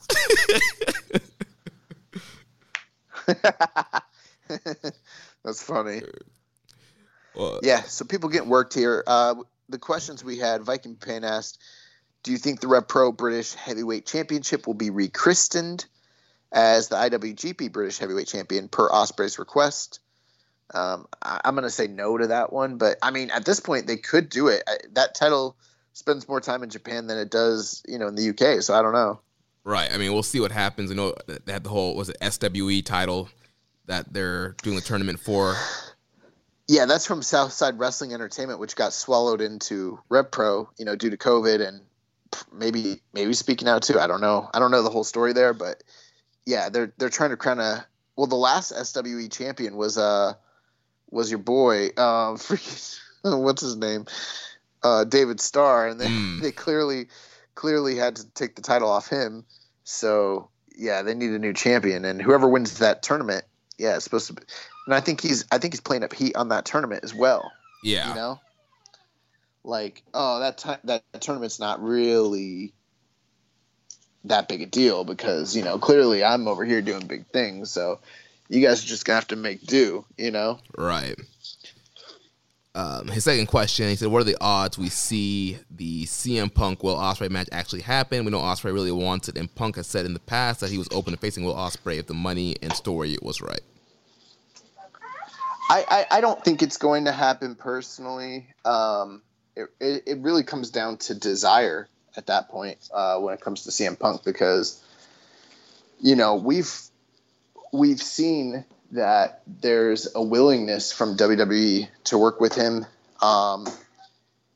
Management has gone on record and said that they would provided everything worked out right, they'd work with him again, and history tells us that as well. But nothing. I mean, he was he was doing the Fox show very recently, and he never ended up doing anything with them. And I mean, there's a high likelihood that he just might not want to wrestle again. Right. I mean, there was some pictures that circulated recently that showed Punk training. I forget with who, but he was, in the ring doing some stuff recently. So who knows what that's about? But at this point, like if money's the subject, I mean, New Japan really can't compete. I mean, I guess they could, but you've got two monsters over in America who are both willing to spend a pretty dollar to get Punk to come back to work with them, especially, given how things are in the wrestling world right now. So anything that New Japan offered to him as far as monetary goes, Vince or TK could easily match that and, go beyond it. Right. Plus, we're in a global pandemic. We're still not at full capacity shows. There was news last week that the vaccines are rolling out pretty slowly in Japan, which has been sort of disappointing for a lot of folks. So there's that as well.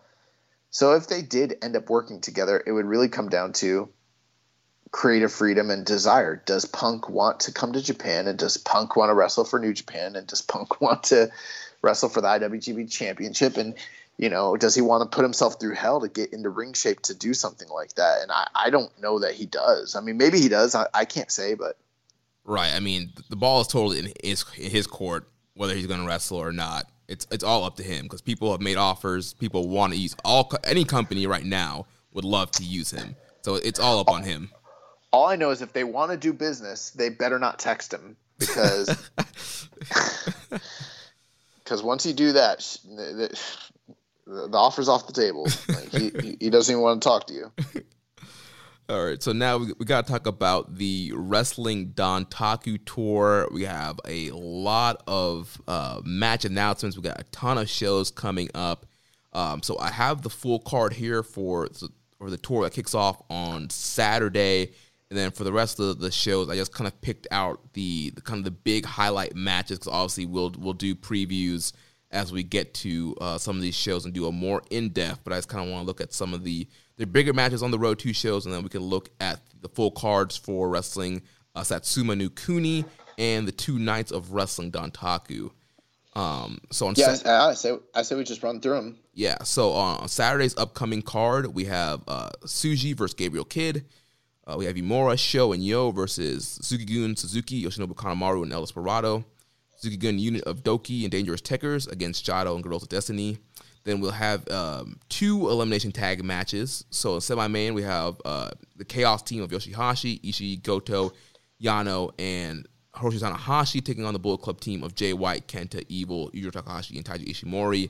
And then the main event elimination match will be the LIJ team of Shingo, Naito, Sanada, and Bushi taking on the United Empire, Ospreay, Okan, Jeff Cobb, and Aaron Hanare.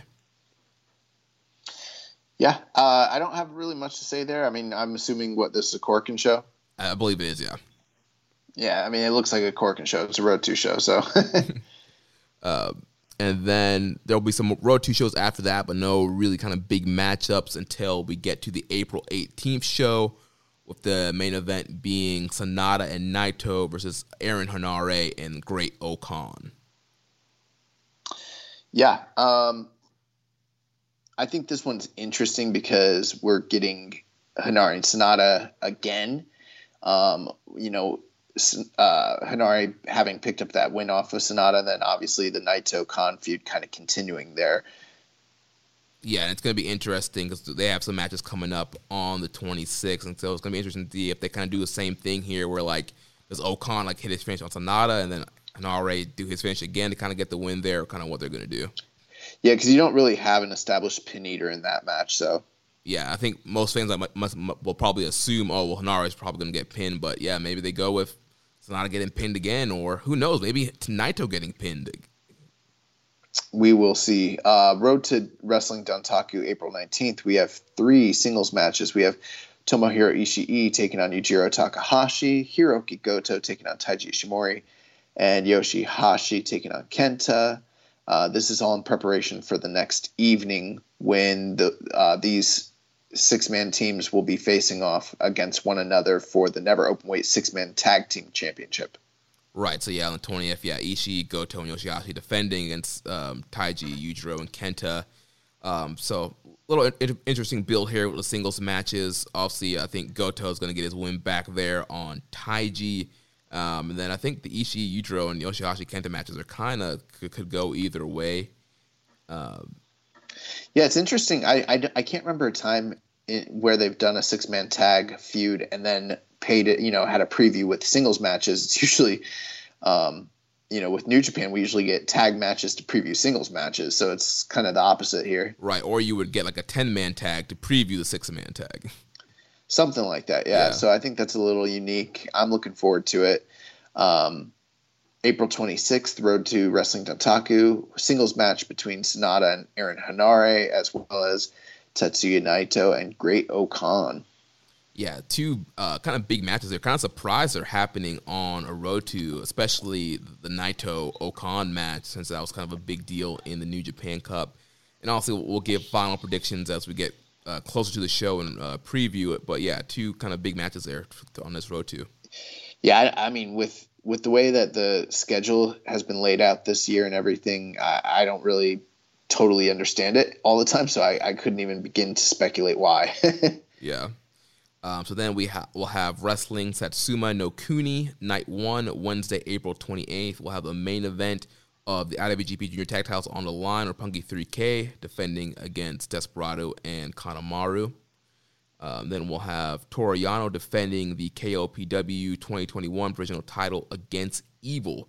And we had a question from Muzza. He says, good to see Evil finally in the spot he should be in the KOPW trophy hunt. But could Evil make it work and be somewhat more legitimate, whereas Yano has not? No and no. I don't even want to spend time I don't have the time or energy to discuss the nuances of an Evil KOPW provisional title reign. Like, fuck that. Then we'll also have United Empire, Ospreay, Okan, Hanare, and Cobb. Again. I mean, I wouldn't even go over these. We've got preview matches underneath it. I wouldn't even discuss those, to be honest. So looking at the night 2 then, Thursday, April 29th, which is also, again, a bunch of tag matches. The main event is Tanahashi and Ibushi Golden Ace taking on Aaron Hanare and Jeff Cobb. Yes, that one is interesting. And I think the one underneath it is also interesting because the semi-main is Ospreay and Okan against Shingo and Naito. So all 4 members of the United Empire in tag action in these top 2 build matches. And in both cases, you don't really have a firm established pin eater. So you kind of have some up in the air situations there as far as what's going to be happening. The other thing that's interesting as well is just Ibushi, assuming up to this point, doesn't really have an established challenger or opponent, but he was attacked by Cobb at the end of the title match just recently. So, I'm supposing that they're probably setting up a big Ibushi Cobb match going forward based off this tag match here. Yeah, that would make the most sense. That would make the most sense. They also have Tanahashi and Ibushi teaming together as Golden Ace for the first time in quite a while. I know they were in the 6-man tag with Okada recently, but it feels like it's been a while since we've actually seen Golden Ace proper. Right. And then Ospreay and Okan against Shingo and Naito. That one's obviously Shingo and Ospreay preview match there, but we're getting more Okan and Naito. So, it seems like there's a possibility that whatever happens on that singles match that we kind of detailed from the Road to show, maybe they're still building to something down the line on a bigger stage between the two of them. Right. I wouldn't be surprised if we ended that Road to show on like a fuck finish or something based on this. Yeah, there could be like a DQ or a count out that could lead to them having another singles match down the line. I don't know. Iron Fingers? We'll get to the Iron Fingers here. So Wrestling Dontaku Night 1 is happening Monday, May 3rd. Main eventing with the Never Openweight Championship on the line. Hiroshi Tanahashi will defend against Switchblade Jay White. Rainbow and Slam Big Ass is the upcoming Tanahashi vs. Jay White match. The first time the Never title has headlined a bigger named show. Does that portend a change in the style of matches associated with the belt, or is the heavy-hitting Never style coming to the main event? I don't really know the answer to that. Can you think of a Never title match that like main evented a big show like that? I mean, I guess it all depends on what you consider big shows. Like, where does Dontaku kind of fall in line with like New Beginning? I think it's about the same. Because we had Tanahashi and Shingo main eventing one of the New Beginning nights this year. I guess that's true, yeah. But that's like that also was like, kind of falls in line with his question because he's talking about, the modern change where it's being slotted higher up, and that was pretty recently when that happened. Yeah. I can't think of. I'm sure somebody will Google and find a match, but nothing else is really coming to the top of my head right now. But I don't think that this match is going to be a traditional Never style match just because it's Jay White. I think it's going to be a Jay White Tanahashi match, and obviously there's a lot of focus on the JTO against the TTO. So that's going to be a lot of the focus of the story. I don't think this is going to be our normal hard-hitting Never match. No, and I think that's kind of what his question is, a change in style of the match associated with the belt, a change in its slotting within the company, how it's being perceived. And, that might be one of the things that people are kind of praising, but I think there is sort of this underlying thing where people are like, oh, well, the Never title is so great, it's getting elevated. Kind of forgetting that, like, what people loved about the Never title is maybe going away, the hard-hitting nature of it, the grittiness of those matches.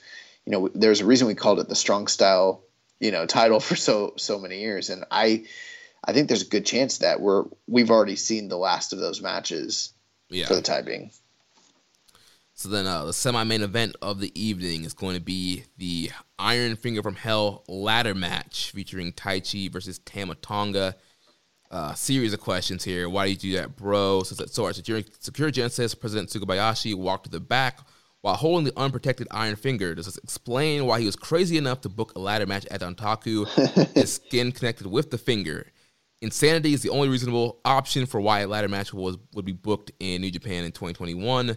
Mother says Iron Finger from Hell ladder match is a pure DDT-ism, but will the match be good? And Dom Homie 101 says thoughts on the upcoming ladder match. I don't have a problem, but I could see that the not in New Japan type of people being angry about it.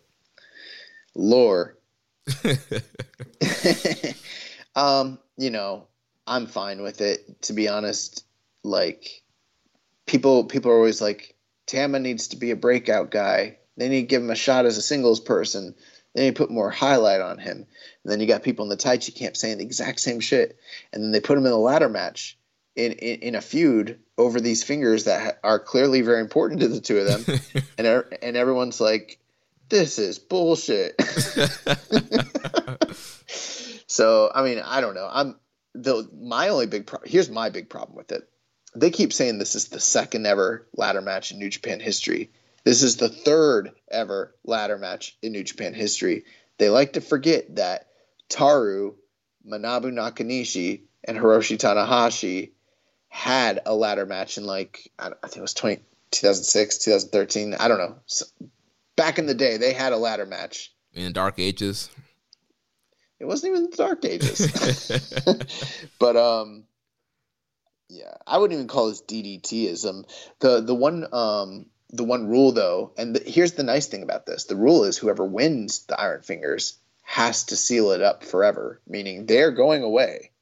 Meaning after this match is over, you won't be seeing Iron Fingers in New Japan unless, hypothetically, they go back on their word, because they did that already with the Tenzan. With the Mongolian chops and Tenzan. So who really knows if they're even going to abide by that? But, I'm fine with it. I mean, people can be upset that there's ladder matches, but there have been so many gimmick matches in New Japan over the years. I mean, I'd rather have this than KOPW, I'll tell you that much. Right, and this match has been built. Like, it makes sense why this match is happening. It's not just a kind of a random stipulation that's happening. I think it'll be fine. I don't think it's going to be blow away or anything with these two guys in a ladder match, but it'll be fine. Yeah, and I mean, like, ladder matches never suck. Hardly ever. I guess sometimes. But, like, it's one of those matches where, like, it's really hard to have a really, really bad ladder match, Yeah. So it's probably going to be somewhat good. Yeah, it might exceed people's expectations. Yeah. The other interesting match on this night, Zack Sabre Jr. versus Tangaloa, another preview match for the GOD Dangerous Tekkers feud. I'm wondering, because that match happens before this one, I'm wondering how involved Zack Sabre and Tangaloa are going to get in the ladder match, because I'm pretty sure that's going to happen.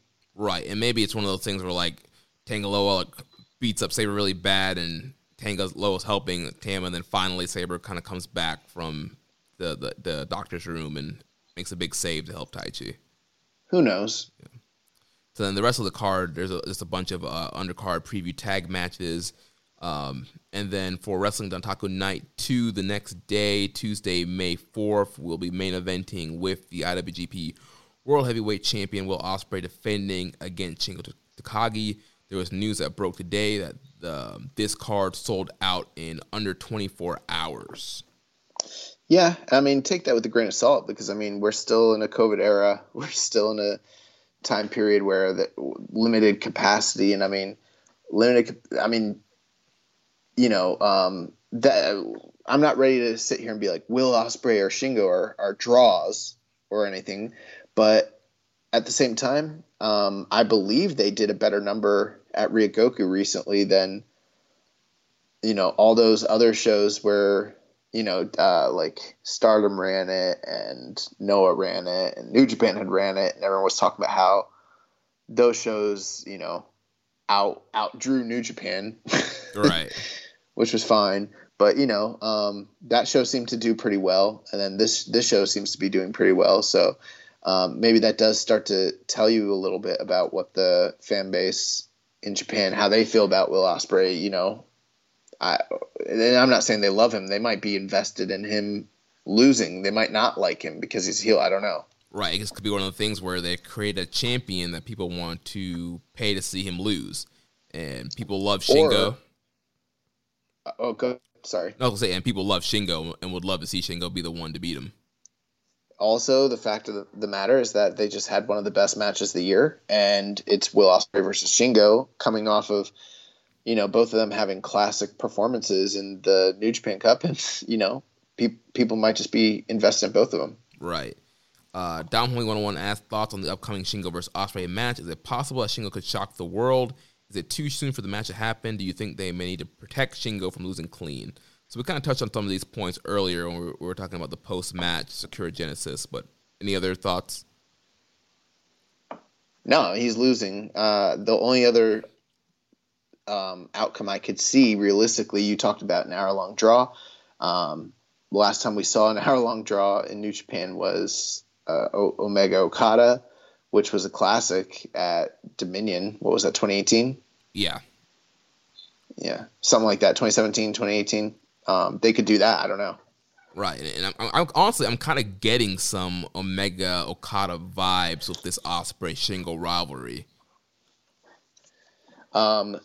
After that, the semi-main event is the IWGP Junior Heavyweight title match between El Desperado as he defends the title against Yo.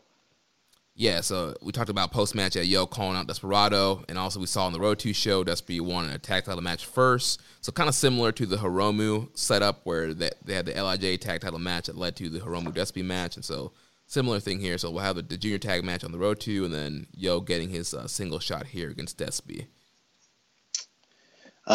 We also had a question here from Mitch MM22. He said, what are your thoughts on the gimmick matches announced for the next run of shows? I haven't been one to complain as much as other fans because I really have been enjoying New Japan as of late, but Evil versus Yano for KOPW and a ladder match for a set of Iron Fingers is not what I'm looking for in New Japan. Viking Pain also asked, he said, with all the gimmick matches, booking blunders, match interferences, unwanted title unifications, new belts, domestic abuse angle currently running wild in New Japan, my question to you is, was Harold May the greatest of all time? Was he the GOAT? Stupid. This is another question. I don't appreciate this tone. Like, people that make the jokes on this show are you and me. I don't like the fans sending in fake questions, okay? It's bullshit. So on Mitch's question, obviously, here's the thing. Like, KOPW, it's a thing. Hold on. Do you know why I tied them together? Why? Because I thought I didn't realize the second one was going to be a joke because I just was reading it and I was like, oh, these are correlated. They sound similar. Yeah. And then as I got further and further, I was like, oh, this is a fucking joke. You got worked. Yeah, we do the working around here, brother. We've seen that KOPW is not going away, at least for the foreseeable future. So we're going to have KOPW matches. At this point, I don't think there's really any point in complaining. You can not like KOPW, but you have to know that these matches are going to happen. I mean, there are things you could do. You could not watch. You could also petition your local New Japan president. Get a petition together. Get a letter writing campaign started and start reaching out to the chairmans, Obari, Sugabayashi, let them know, let your voice be heard, It's not much we can do. Like, we either have to endure it, or we can complain about it, or we can not watch, or we could do something. But ultimately, like, this is the shit we're getting. Yeah, and I think these two matches are not really the focus on this upcoming tour. There's a lot of great matches that are slated for this tour. And these are a part of two rivalries that have been happening over the last several months. You know, here's the thing.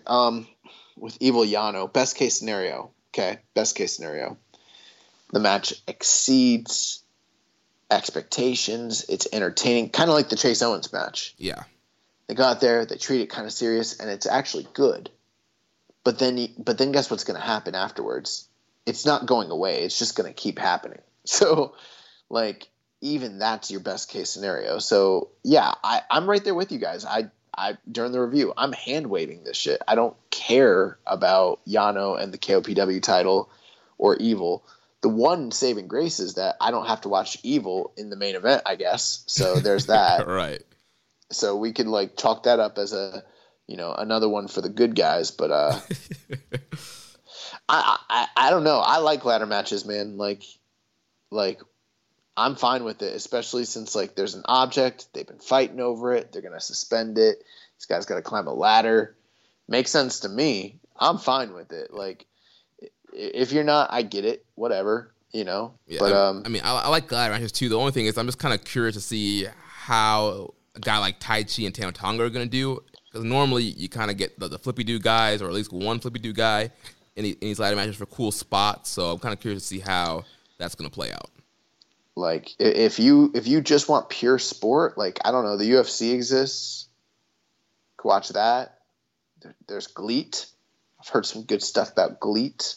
You can watch Fu10. There's Hard Hit. You can watch some blood sport this week. I don't know, man. I don't know what to tell you.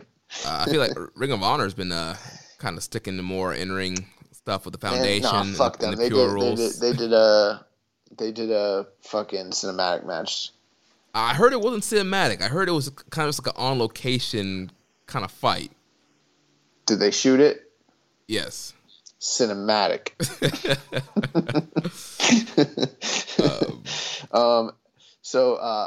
Also, yeah, I mean, Viking Pain does have a good point. A lot of this shit was not happening when Harold May was there. Right. Everyone's worried about the westernization of New Japan Pro Wrestling if they work with AEW. Fuck that. I'm worried about the westernization of New Japan if now that they got Dick Togo in the booking room, Shit's gone downhill. Dick Obari's Togo not doing Obari, shit. yeah. Obari don't give a fuck. Like, God. New Japan has announced. Oh, go ahead. Oh, go ahead. Go for it. New Japan has announced that Okada will challenge for the IWGP World Heavyweight Championship at Wrestle Grand Slam in Tokyo Dome on Saturday, May 29th. We got some questions here about this, but let me ask you something, Jeremy. Dantaku Night 2, we've got a title match. Then the next title match is May 29th, but May 15th, my birthday, is Wrestle Grand Slam in Yokohama.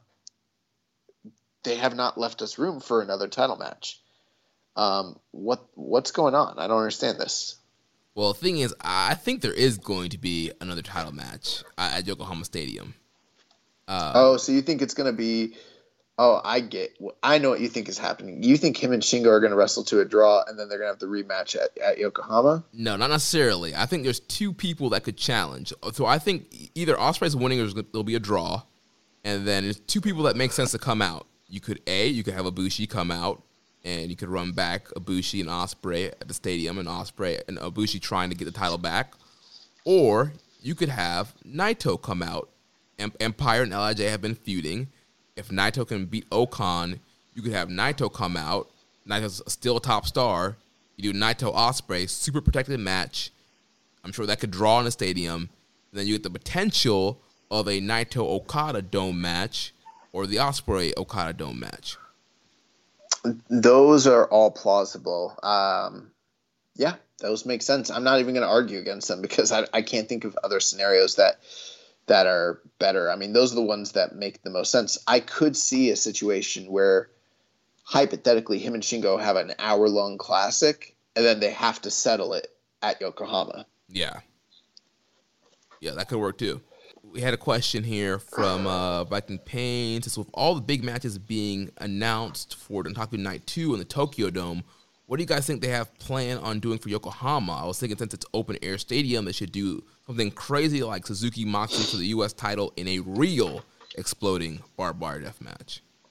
I would love for them to do that, but keep in mind this company is not really known for exploding barbed wire death matches. I mean, all the ones they did were centered around Onita and that being his signature match. So, I mean, they don't really have a guy like that in the company. So, I mean, that would be them just doing an exploding barbed wire match for, exploding barbed wire match's sake. So, I don't know. Right. But like I said, I definitely think we're going to get some kind of big title match for the stadium. And, I mean, they got to fill a stadium up with what they have. So I have a feeling there's going to be some stuff that happens on this Dontaku tour that is going to set some stuff up for Yokohama. Yeah, we got to be on the lookout for whatever it ends up being because they don't have a lot of time to build to this show off of Dontaku, and it has to be something that's going to draw big. So they really got to do something. The other thing too is like if everyone's to be believed, and we all expect that Okada is getting this new title from Ospreay, his reign's going to look worse than Ibushi's if he doesn't, turn around and have a couple successful defenses before he, hands it over to Okada for 18 months. So, yeah, I mean, I think that kind of makes sense that he would beat Shingo and then potentially beat, like, Naito sounds like a big money match. My only question is, like, if they do that, like, with that little of a build, is it going to draw? Maybe it will. If it does, are they blowing their, like, load a little too, or, like, blowing their wad a little too soon, Yeah. Well, there are some LIJ United Empire matches, multi-mans. Obviously, it's more based on Okada and Naito, but Ospreay is going to be in some of those matches, so you could kind of build up some stuff there with Ospreay and Naito in those multi-man matches. Yeah, I'm just thinking like it's like 14 days. Yeah, it's 2 weeks. It's not a lot of time. You got to come hard. You got to come correct if you're gonna like draw here. So yeah. Next question from Rainbow and Slam Pig: are we going to see another stacked card with multiple title matches and hot singles matches this year, or is that now just for Wrestle Kingdom? And the type of cards we're seeing are the new normal. Is it a lingering COVID thing or the new baseline for NJPW?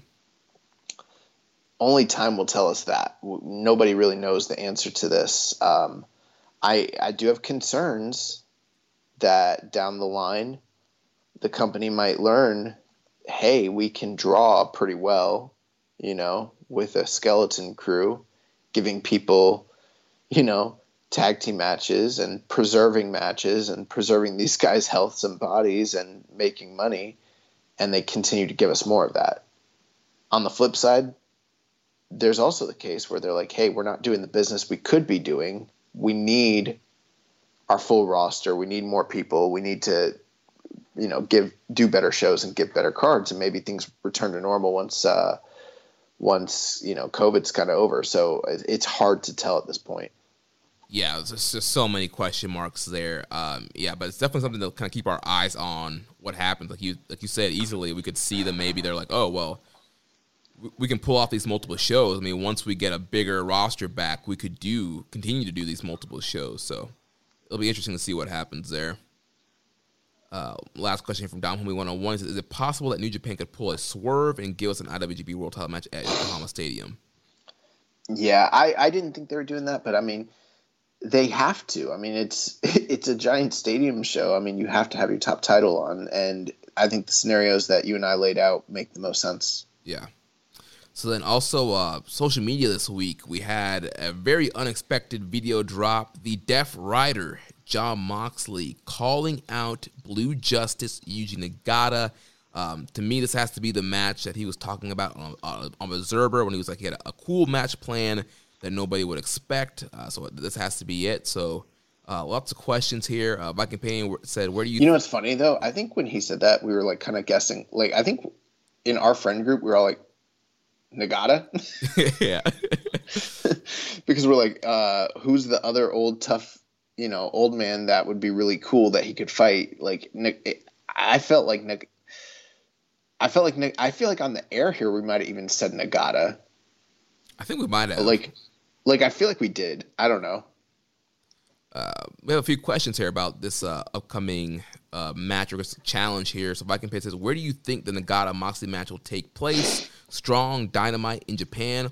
Also, I think sending the dads over to Strong to help out with the U.S. talent would be a better use of them than the random tag matches on the undercard. Thoughts? I mean, I guess it kind of depends. They do help train and run the No-Gi dojo in Japan, so right. There's that. Would it be better for them to help the U.S. talent? I don't know that I think that that's the case personally. I mean, the U.S. expansion is sort of like a secondary concern, and it's actually going pretty well. I think it's okay. I think it's fine for them to send Nagata over. If they do, I'd be excited for it. But I don't know that that's more important than what they already do and add and offer to New Japan and to the roster and the cards as is. Yeah. As far as when the match will where the match will take place, Nagata did post a tweet today saying, he didn't see himself on the upcoming Dontaku tour, which makes me think that they're doing this match on Strong. Yeah, that seems pretty likely. Yeah.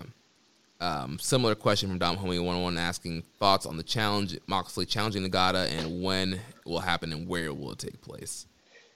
Sir Sam also asked a similar question. He said with Moxley, he's saying, that he's hunting big game, and he called out Nagata.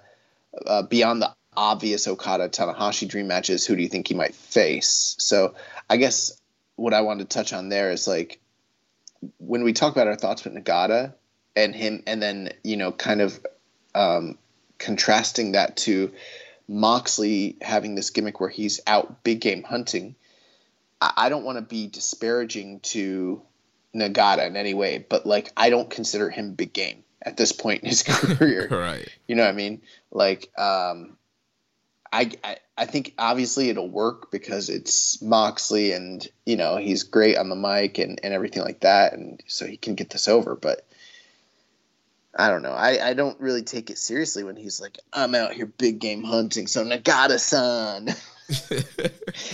Like, bro, you could have called out Jay White. You could have called out Okada. You could have called out Tanahashi. Like, there's some big game out there, and you called out, I mean, if we were putting this into real world terms, right? Yeah. This would be like a fighter calling out a legend when he's mad old, like way past his prime. And it's like, yeah, he's on my resume now. I beat him. But it's like, yeah, but he was in his 50s. It's not the same. So, I mean, but overall, the match will probably be pretty good. But at the same time, it's like they're bringing in Nagata to get beat by Moxley. So I don't have the same hype and anticipation for it as I did with, like, say, the Kenta match. This match might even end up being better, but at the end of the day, like, it's a foregone conclusion. I mean, Nagata's not beating Moxley, right? Right. And as far as, like, the other dream matches he could possibly have, I'm looking at some of the guys that he didn't face in the A block in 2019. So obviously there's a Zack Sabre Jr. match they were setting up that never happened. So obviously, right, Sabre match would happen. He hasn't faced Ospreay yet. That would be good. Kota Ibushi. And even some of the guys he did fight, like, the wrestling landscape has changed quite a bit. So like Shingo, yeah, Naito, another Ishii match, right. So I don't know. He lost to Jay White, right? In G1. I'm pretty sure. I don't really remember. Yeah, so probably. Yeah, there's some guys that he lost to that he can get his win back. Yano. Yeah. So yeah. Last question here. King Darkwing 510. He said, "What do you guys make of this Moxley big game hunting storyline? It seems like he's using the U.S. title to target legendary Japanese wrestlers. After he beats Nagata, if he does he challenge Kojima and so on until he gets back to Suzuki or Tanahashi?" Yeah, I don't know. I think for right now, Moxley's probably not going to go to Japan for a while, and so I think they want to, now that both companies are talking, they want to keep the U.S. title active in some way, and so I feel like they're pulling over guys that are not going to be integral to the tours in Japan. So obviously, it was easy to kind of pull Nagata out and do this match, so it could be easy to kind of pluck Kojima out too, so I don't know if we're going to get the bigger Suzuki-Tanahashi matches until Mox can get back to Japan. I think the deal is Mox goes through all the olds until he gets to Suzuki, and after he beats Suzuki, he fights the ultimate challenge in Liger. Liger comes out of retirement. You talking about a WWE Hall of Famer, Jushin Thunder Liger. Yeah. So who knows, man? I don't know. I don't think he's going through all the olds. I think like you said, I think this is a keep busy title defense, and then they're still trying to figure out what the fuck to do with this title, which is something we got to talk about here as we talk about Strong. Yeah, so we have the Road to New Japan Cup 2021 was the first Road to show this past Friday, and they introduced the NJPW Strong Open Weight Championship. Viking Payne asks, what do you guys think about the new NJPW Strong Open Weight Championship? Do you like its design? Do you think a title like this is even necessary? And who do you think will be crowned the first champion? I gotta tell you, I'm not really that big a fan of the title. It looks fine. I saw a lot of people like praising it. I think the title's I think it's traditional looking. But I've never been a big fan of titles where it's just a word plastered on the front of it, and then there's not a lot of intricate design. The Never title's already like that, and I didn't really like I've never really liked the design of the Never belt, and so the Strong title just kind of looks like its American cousin. It's a little more like glitzy, a little more gold, but I think people are more comfortable with it because they're comfortable with the shape. You know, yeah. I saw people like being like, this is way better than the IWGP title. I'm like, no, it's not. The other thing is, I'm just not a big fan of this because my whole thinking was with the U.S. expansion that we were going to get the U.S. title involved back into the Strong product. And that was kind of the deal when they had the Kenta Mox match. I didn't expect Mox to be there every week or anything, but obviously I expected him to face the winner of this tournament. I expected him maybe once every 3 months, once a quarter, until he drops the belt, which I thought was inevitable. But at the rate it's going, it feels like he can't drop the belt. They don't have anything big enough. Like at this point, it feels like the only way he's dropping the belt is if he fights like a big name in the Tokyo Dome. Right. And other than that, they're not going to have him drop the belt. So it feels like because of politics, it's necessitating them having to create a Strong title, which is like that's stupid because it's redundant. They already have a U.S. title, and it's in the United States as we speak. That is fucking stupid. So no, I'm not a big fan of it. Also, I do not like that it's called the New Japan Pro Wrestling Strong title. There has never been a New Japan title in the history of New Japan ever, going back to 1972. Every single governing body has either been an IWGP or a Never division title. I'd rather them just call this the Strong title and not have NJPW in front of it, or just not do it. But yeah, we, for the first time in history, have a New Japan title, which, like, I don't know who fucking, like, in marketing overlooked this shit. Yeah. Here's what I think about the U.S. title. I know that we kind of assumed that the U.S. title would be part of, like, the U.S. expansion, maybe part of Strong, but I feel like even pre... Go ahead, I'm sorry. I think even pre-COVID, I feel like the U.S. title was going to be more of a main roster New Japan title than it would be for the U.S. expansion. I mean, we saw several U.S. shows happen that did not feature the U.S. champion or U.S. title defenses. Right. And so, obviously, I do think, with the politics and with Mox being the champion, They wanted something because one thing was strong. Like it's really good when there's tournaments and there's something people are fighting for.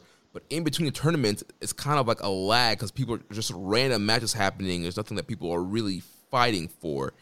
So if the U.S. title is not going to be involved, I'm kind of fine with this strong openweight title being introduced. I kind of see it almost as a TV title kind of role. And something for these U.S. guys to kind of fight for. And the thing is, like, a lot of these U.S. guys might not ever end up like fighting for New Japan proper. And so they might just be a part of the U.S. brand. It's kind of something they can fight for. And so I'm kind of fine with that. And I think it could be a great thing for maybe guys on excursion, like guys like Narita, who are going to be in this tournament that they could kind of win and get some experience being a champion that way. Well, here's the thing, Jeremy. You make some great points there, and I agree with most of it, but 2 points. It's not an assumption on our part that it was going to be part of the U.S. expansion. This was a promise from New Japan when they created the title, and they revealed it at Ring of Honor. They said, this is going to be the IWGP US title, and it's going to be the prize here in the States, and it's going to be shared between Ring of Honor and New Japan Pro Wrestling. They told us that, and then they had a tournament here in the States for the fucking shit. So it's like, and then here's the other thing.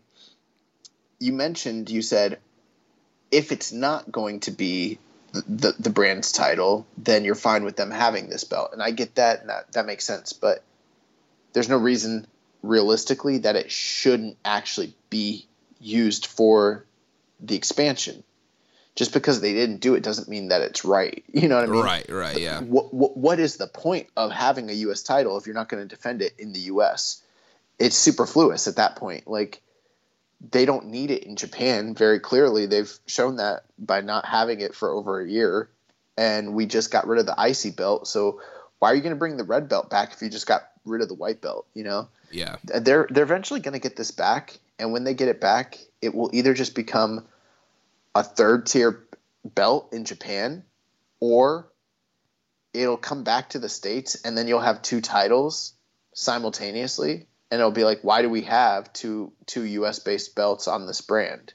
Right. I think in that case, the U.S. title will kind of become the quote-unquote, like, world title of Strong, and then the open weight's your secondary, your TV, or your kind of IC title. Well, here's your only problem with that. That I could see that happening, but then if you've been treating the Strong title like the world title for, like, let's just imagine, let's do a long timetable. Let's say a year and a half it's been the world title, and then you bring the U.S. title back, and now you've got two. At that point, you basically got two equal-footed belts. Are you just going to demote the Strong title, and then all those champions that were kind of treated as the guy in the company, all their reigns kind of get, like, de-elevated a little bit? Like, this is stupid. Do you see what I'm saying? Yeah, like, yeah. At this point, like, I felt like we'd turned a corner with Mox where it was like, okay, it made sense why they didn't strip him. It made sense why they continued to do business. This is giving them exposure with Dynamite. This is opening the forbidden door. But now at this point, it's like, bro, they should have just fucking stripped him like 6 months ago or like a year ago and just been done with it, because this is stupid now. Yeah, I mean, and the problem is, I mean, they put the U.S. title on a guy that, let's say COVID never can't lose it. Right, or just a guy who can't normally, on normal conditions, compete in the U.S. for them. I mean, pre-COVID, these companies weren't talking, and Moxley could never compete in the U.S. for New Japan. So you had your U.S. title on somebody who could never compete in the U.S., which was probably a mistake in the first part. Yeah. I mean, we didn't see this worldwide shutdown coming, but that, you know, that's why I was like, they should just I thought they were going to put it on Suzuki, because I was like, Suzuki goes to the States. He likes to travel. You know, that made more sense to me. I don't know. Yeah, I'm not a fan of this Strong openweight title, because I just think it's creating another title just to create another title. And, like, it's fine for the purposes you mentioned, but I also could see – I'm looking at the big picture here, and I just see, like, you already got a U.S. title. Just take it back. Right. You know, because essentially we're having two U.S. titles now. Right. And one, and, you know, just like Highlander, there can only be one. Yeah. Well, it just seems like, I know it's not right, but it just seems like the U.S. House is not going to be a focus on the show for a while. So these guys, they need something to fight for on that show because we see it's. Yeah, I'm not like super. I don't want to bury the company. I get that they're probably doing the best they could do in the situation, but it's also their fault that they got themselves into this situation to begin with. Yeah. At least there'll be a little bit of more meaning now between like a random Mysterioso versus like Rocky Romero. Like, all right, these guys are fighting for slotting for a strong open weight title match. I guess. I don't know. I'm just like, ugh. There's a question here from Kyle Martin. He says, "Is a strong open weight championship the first belt in New Japan's history named after the company?" And yes. He says, "If it is, my second question is, why do you think now's the time?" I don't think they were thinking, to be honest. I just don't think anyone cares about this shit like diehards do, you know? Right. I don't know. I would have rather them just call it the IWGP Strong Openweight title. Or they could have even just called it the U.S. Strong Openweight title. I don't know. Right. I mean, I think for consistency, they should have just stuck with the IWGP branding. Or they could have just said it's just the Strong Openweight title, you know? Like, I don't like having the New Japan branding on it. That's fucking... Bro, what are they going to do next? Start rebranding everything New Japan? Oh, boy. They're going to rebrand the New Japan Pro Wrestling World Heavyweight title? I mean, dude, who knows? I mean, it could happen. He also asked, with it not being an IWGP title, would that make this belt more significant or less significant than the KOPW? Well, they're both New Japan Pro Wrestling branded. KOPW is the one other thing in the history of the company that's branded New Japan Pro Wrestling. And this is already, I don't know. Well, I guess this would be more important in my opinion, I guess. Yeah, I mean, we're actually going to probably get some pretty good matches for the Strong title. It's not going to be a bunch of gimmicks that are, voted on or not voted on or whatever. And he said, finally, for a lack of a better term, will this shift translate over to New Japan proper in the future? I mean, like how the Cruiserweight title and the UK title got rebranded from WWE to NXT. I really don't know. I mean, who really knows, Right. I mean, they just spent a ton of money on that new world title. So I feel like if they were going to make the call then, they probably would have just done it then. So I think they're going to continue with the IWGP branding for now. But as things, evolve in the company, we might see more company branding. Yeah, I hope. Oh, I see what he's saying. Yeah, I hope they don't do that. That would be terrible. Yeah. It's the IWGP. Right. Can't get. I know that the IWGP committee has made some questionable decisions the last couple of years, but we can't get rid of them yet. We can't get rid of them. All right. So this week, Rocky Romero defeated Kevin Knight. Good, hard-hitting match, 8 minutes and 39 seconds. Second match of the night, Alex Coughlin and TJP defeated Jordan Clearwater and Mysterioso. And then the main event, Chris Dickinson, JR Kratos, and Tom Lawler defeated Brody King and the Regal Twins. This was sort of a preview match of the upcoming New Japan Cup USA. This was the road to New Japan Cup USA. And the finish of this main event was interesting because they'd been teasing conflict again between Team Filthy members Chris Dickinson and Tom Lawler. The match ended when Chris Dickinson was having a strike exchange with one of the Regal Twins, and he hit him with like a double, like Chris Dickinson hit him with like a double, like left double elbow or forearms, right, left forearms. And I could be wrong, but it looks like he fucking like knocked that man out for real. Yeah, because like the way that it looked, he hit him square in the face, like right in the mouth, right on the nose, and he went glassy eyed. And then the camera, and keep in mind it's a tape show, the camera shifts away to outside action, and then when it shifts back, the referee's just calling for the bell. We never actually saw him like check on the competitor. We never saw a pinfall attempt or anything. Like it just seemed really weird the way they did it. I think he might have knocked him out. The only thing is, also a few seconds later, they seemed to be fine. But they could have actually like halted production, got everything back together, and then based on picked up again later, like, because it looked like he fucking knocked him out, bro. Like, bad. Yeah, I saw that. I was like, wow. That was like a pretty stiff shot. Yeah, but it's pretty clear that they're really teaming discord between Dickinson and Filthy going forward. So Dirty Dad and Filthy. Yeah, there was a segment before the main event where Kevin Kelly was interviewing Team Filthy, and he kept bringing up, asking him about Dickinson teaming with Brody King and Ring of Honor, and if Lawler approved that and kind of how that happened. And so they're definitely kind of teasing this dissension between Dickinson and Lawler. Yeah, which is interesting to say the least. Next week, we have the first week of New Japan Cup USA, first round action. We have all 4 matches to start off. We've got Leo Rush against Clark Connors, Tom Lawler against Ren Narita, Fred Rosser against Hikuleo, and then Chris Dickinson against Brody King. Yeah, and I am scrapping my predictions from last week with the strong openweight title being the prize now for this tournament. I don't think Brody King is going to win like I originally predicted. I'm starting to feel like Narita could win this thing now. Well, remember I had been kind of positing it that way last week, and now that it's for the title, and they don't have to go through Mox to win. I mean, that makes it much more, manageable for most of the competitors here.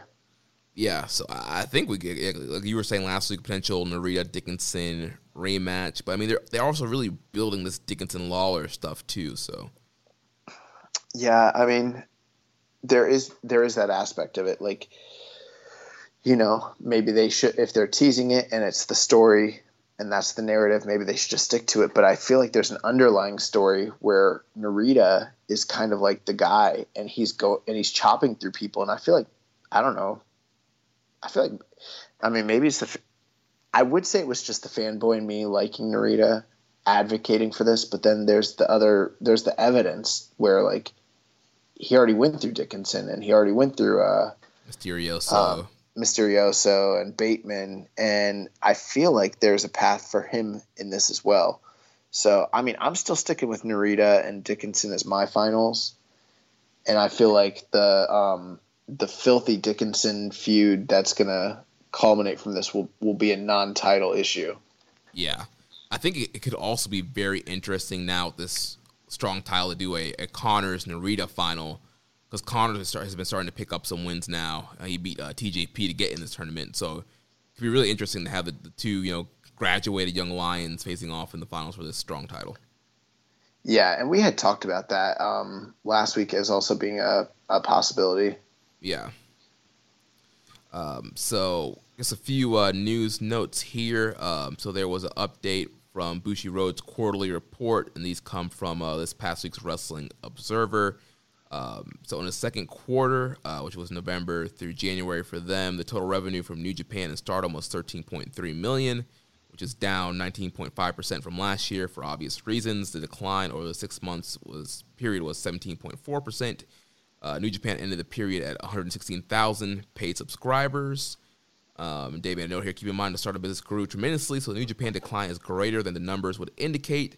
But you're also comparing 2 Tokyo Domes in 2020 that drew more than 70,000 paid with 2 shows that probably did around 22,000 paid, and that makes up for a lot of the difference. Plus, there was a lot more merchandise purchased because of less restrictions in 2020. So obviously, business a little bit down, obviously due to the COVID and the pandemic, but I think not completely bad compared to what other companies have dealt with. Yeah. We also had the free match of the week. This week is Tomohiro Ishii versus Evil from Wrestling Dontaku 2019. And then just a note here from Antonio Inoki, currently 78. He's been having some major health issues as of late. Did a YouTube video on March 29th where he said, "There's a part of me that feels like giving up. It's not enough. Please let me rest." And then there's other parts of the video where he came across more optimistic, but those in Japan are very worried about him. So thoughts and prayers to Antonio Inoki, and it'll be interesting to see if we get any kind of tributes or seeing him kind of brought into New Japan because of his current health issues. Yeah, I've been following that. We'll have to see. I mean, Father Time. I mean, I hope the best for him and his family, and I, hope that his health improves. Yeah. We are at 3 hours. We got some questions here. I think most of these questions could be kicked to next week, right? Yeah, pretty much all of these are. I mean, there's one WrestleMania related question, but everything else I feel like can be punted to next week. Yeah, let's punt it to next week. And then also, oops, guys, I didn't watch Nakamura versus Davey Boy Smith Jr. I've seen it in the past, but that'd be me going off of what is that, like 8 years? So, yeah, I'm gonna need to watch that for next week and then come back with my recommendation. All right, so we'll get a new recommendation for next week. I mean, this week there is plenty of wrestling to watch, so I don't think you need an additional recommended. There are. We got 2 big takeover shows Wednesday and Thursday. There's Dynamite. There's all the independent stuff that's happening on Fight TV, Title Match TV, and all these random streaming services. So plenty of action to catch up on this week. And I think that's going to wrap it up for the show. So next week we'll be back to review the beginning of the Road to Wrestling Dontaku tour. So if you enjoyed today's show, please consider making a donation by visiting socialsuplex.com/donate. Click on the donate button under the Keeping It Strong Style logo.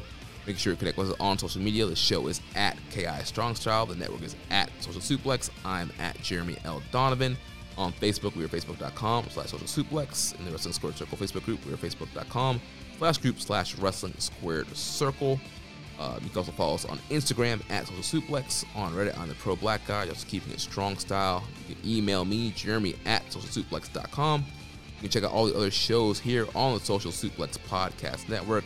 One Nation Radio is back with Rich Latta and James Boyd. You can check them out. I believe they are going to be doing a WrestleMania preview episode that should be probably dropping same day as us later today. And then also you can check out the Ricky and Clive Wrestling Show from Scotland. Grave Consequences with Caleb and Maserati, the 8-Bit Suplex with Josh number 2 and Sandy, All Things Elite with Floyd and Austin, and the Great Match Generator with Danny. Don't forget to subscribe and leave a rating and review, and we will catch you next week on Keeping It Strong Style, the ace of podcasts. Ichiban. Thank you for listening to Keepin' It Strong Style. We'll see you next time.